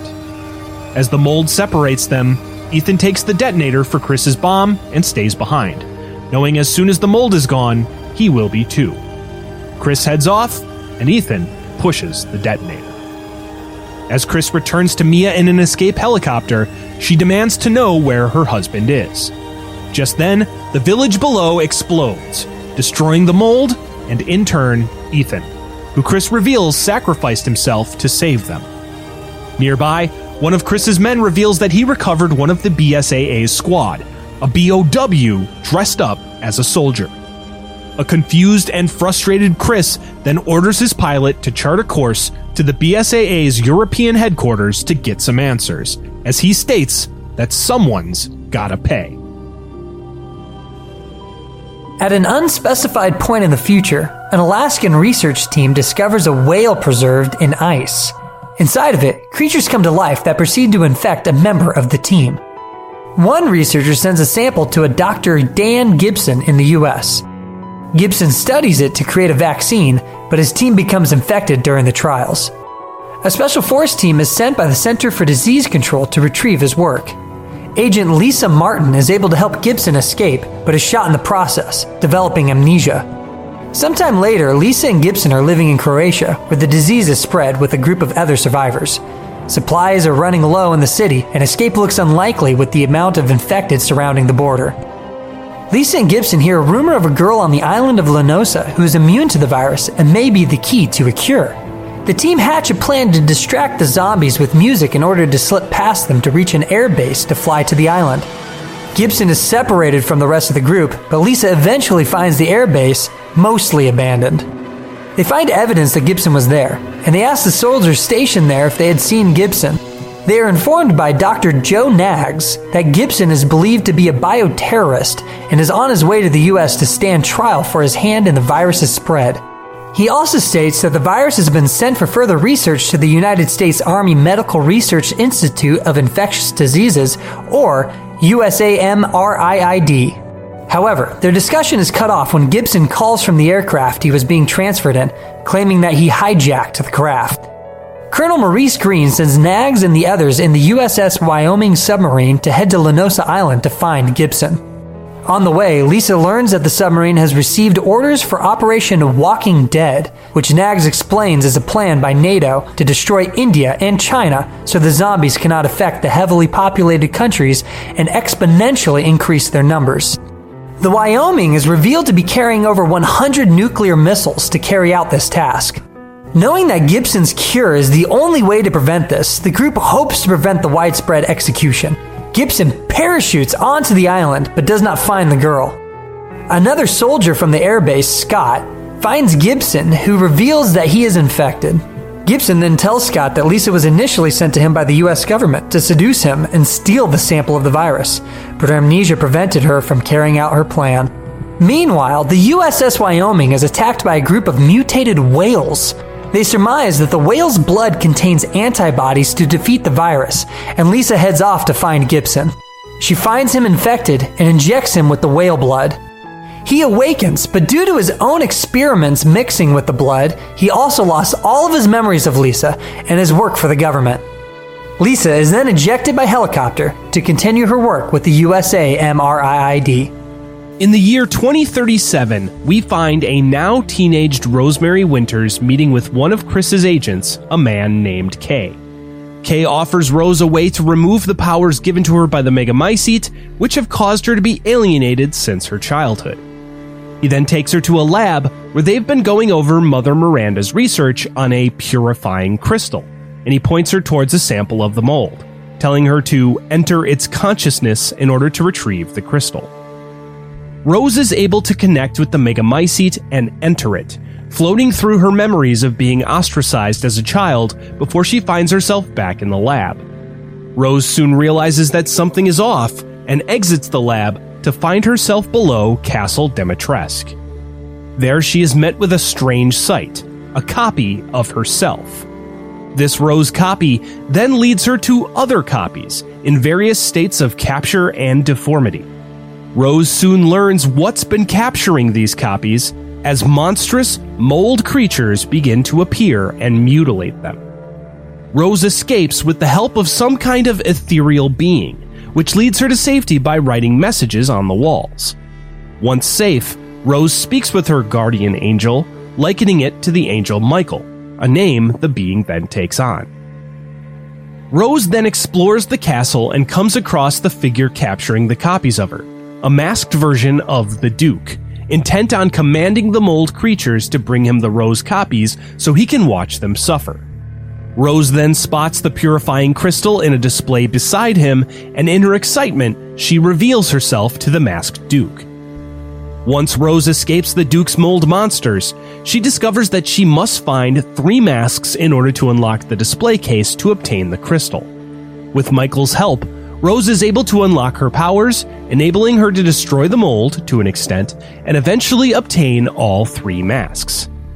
Rose then unlocks the display case holding the purifying crystal, but as she grabs it, the masked Duke reveals that it is merely a copy, which then crumbles in Rose's hands.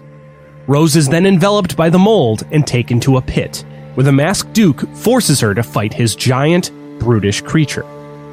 Once Rose defeats this creature, Michael leads her to a cliff and instructs her to jump.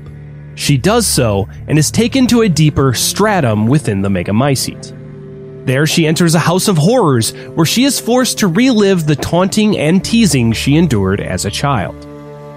After hiding and escaping from several murderous dolls and mannequins, Michael takes Rose to a recreation of her old home. There, Rose is shown memories of her father, who she doesn't remember, caring for her when she was a baby.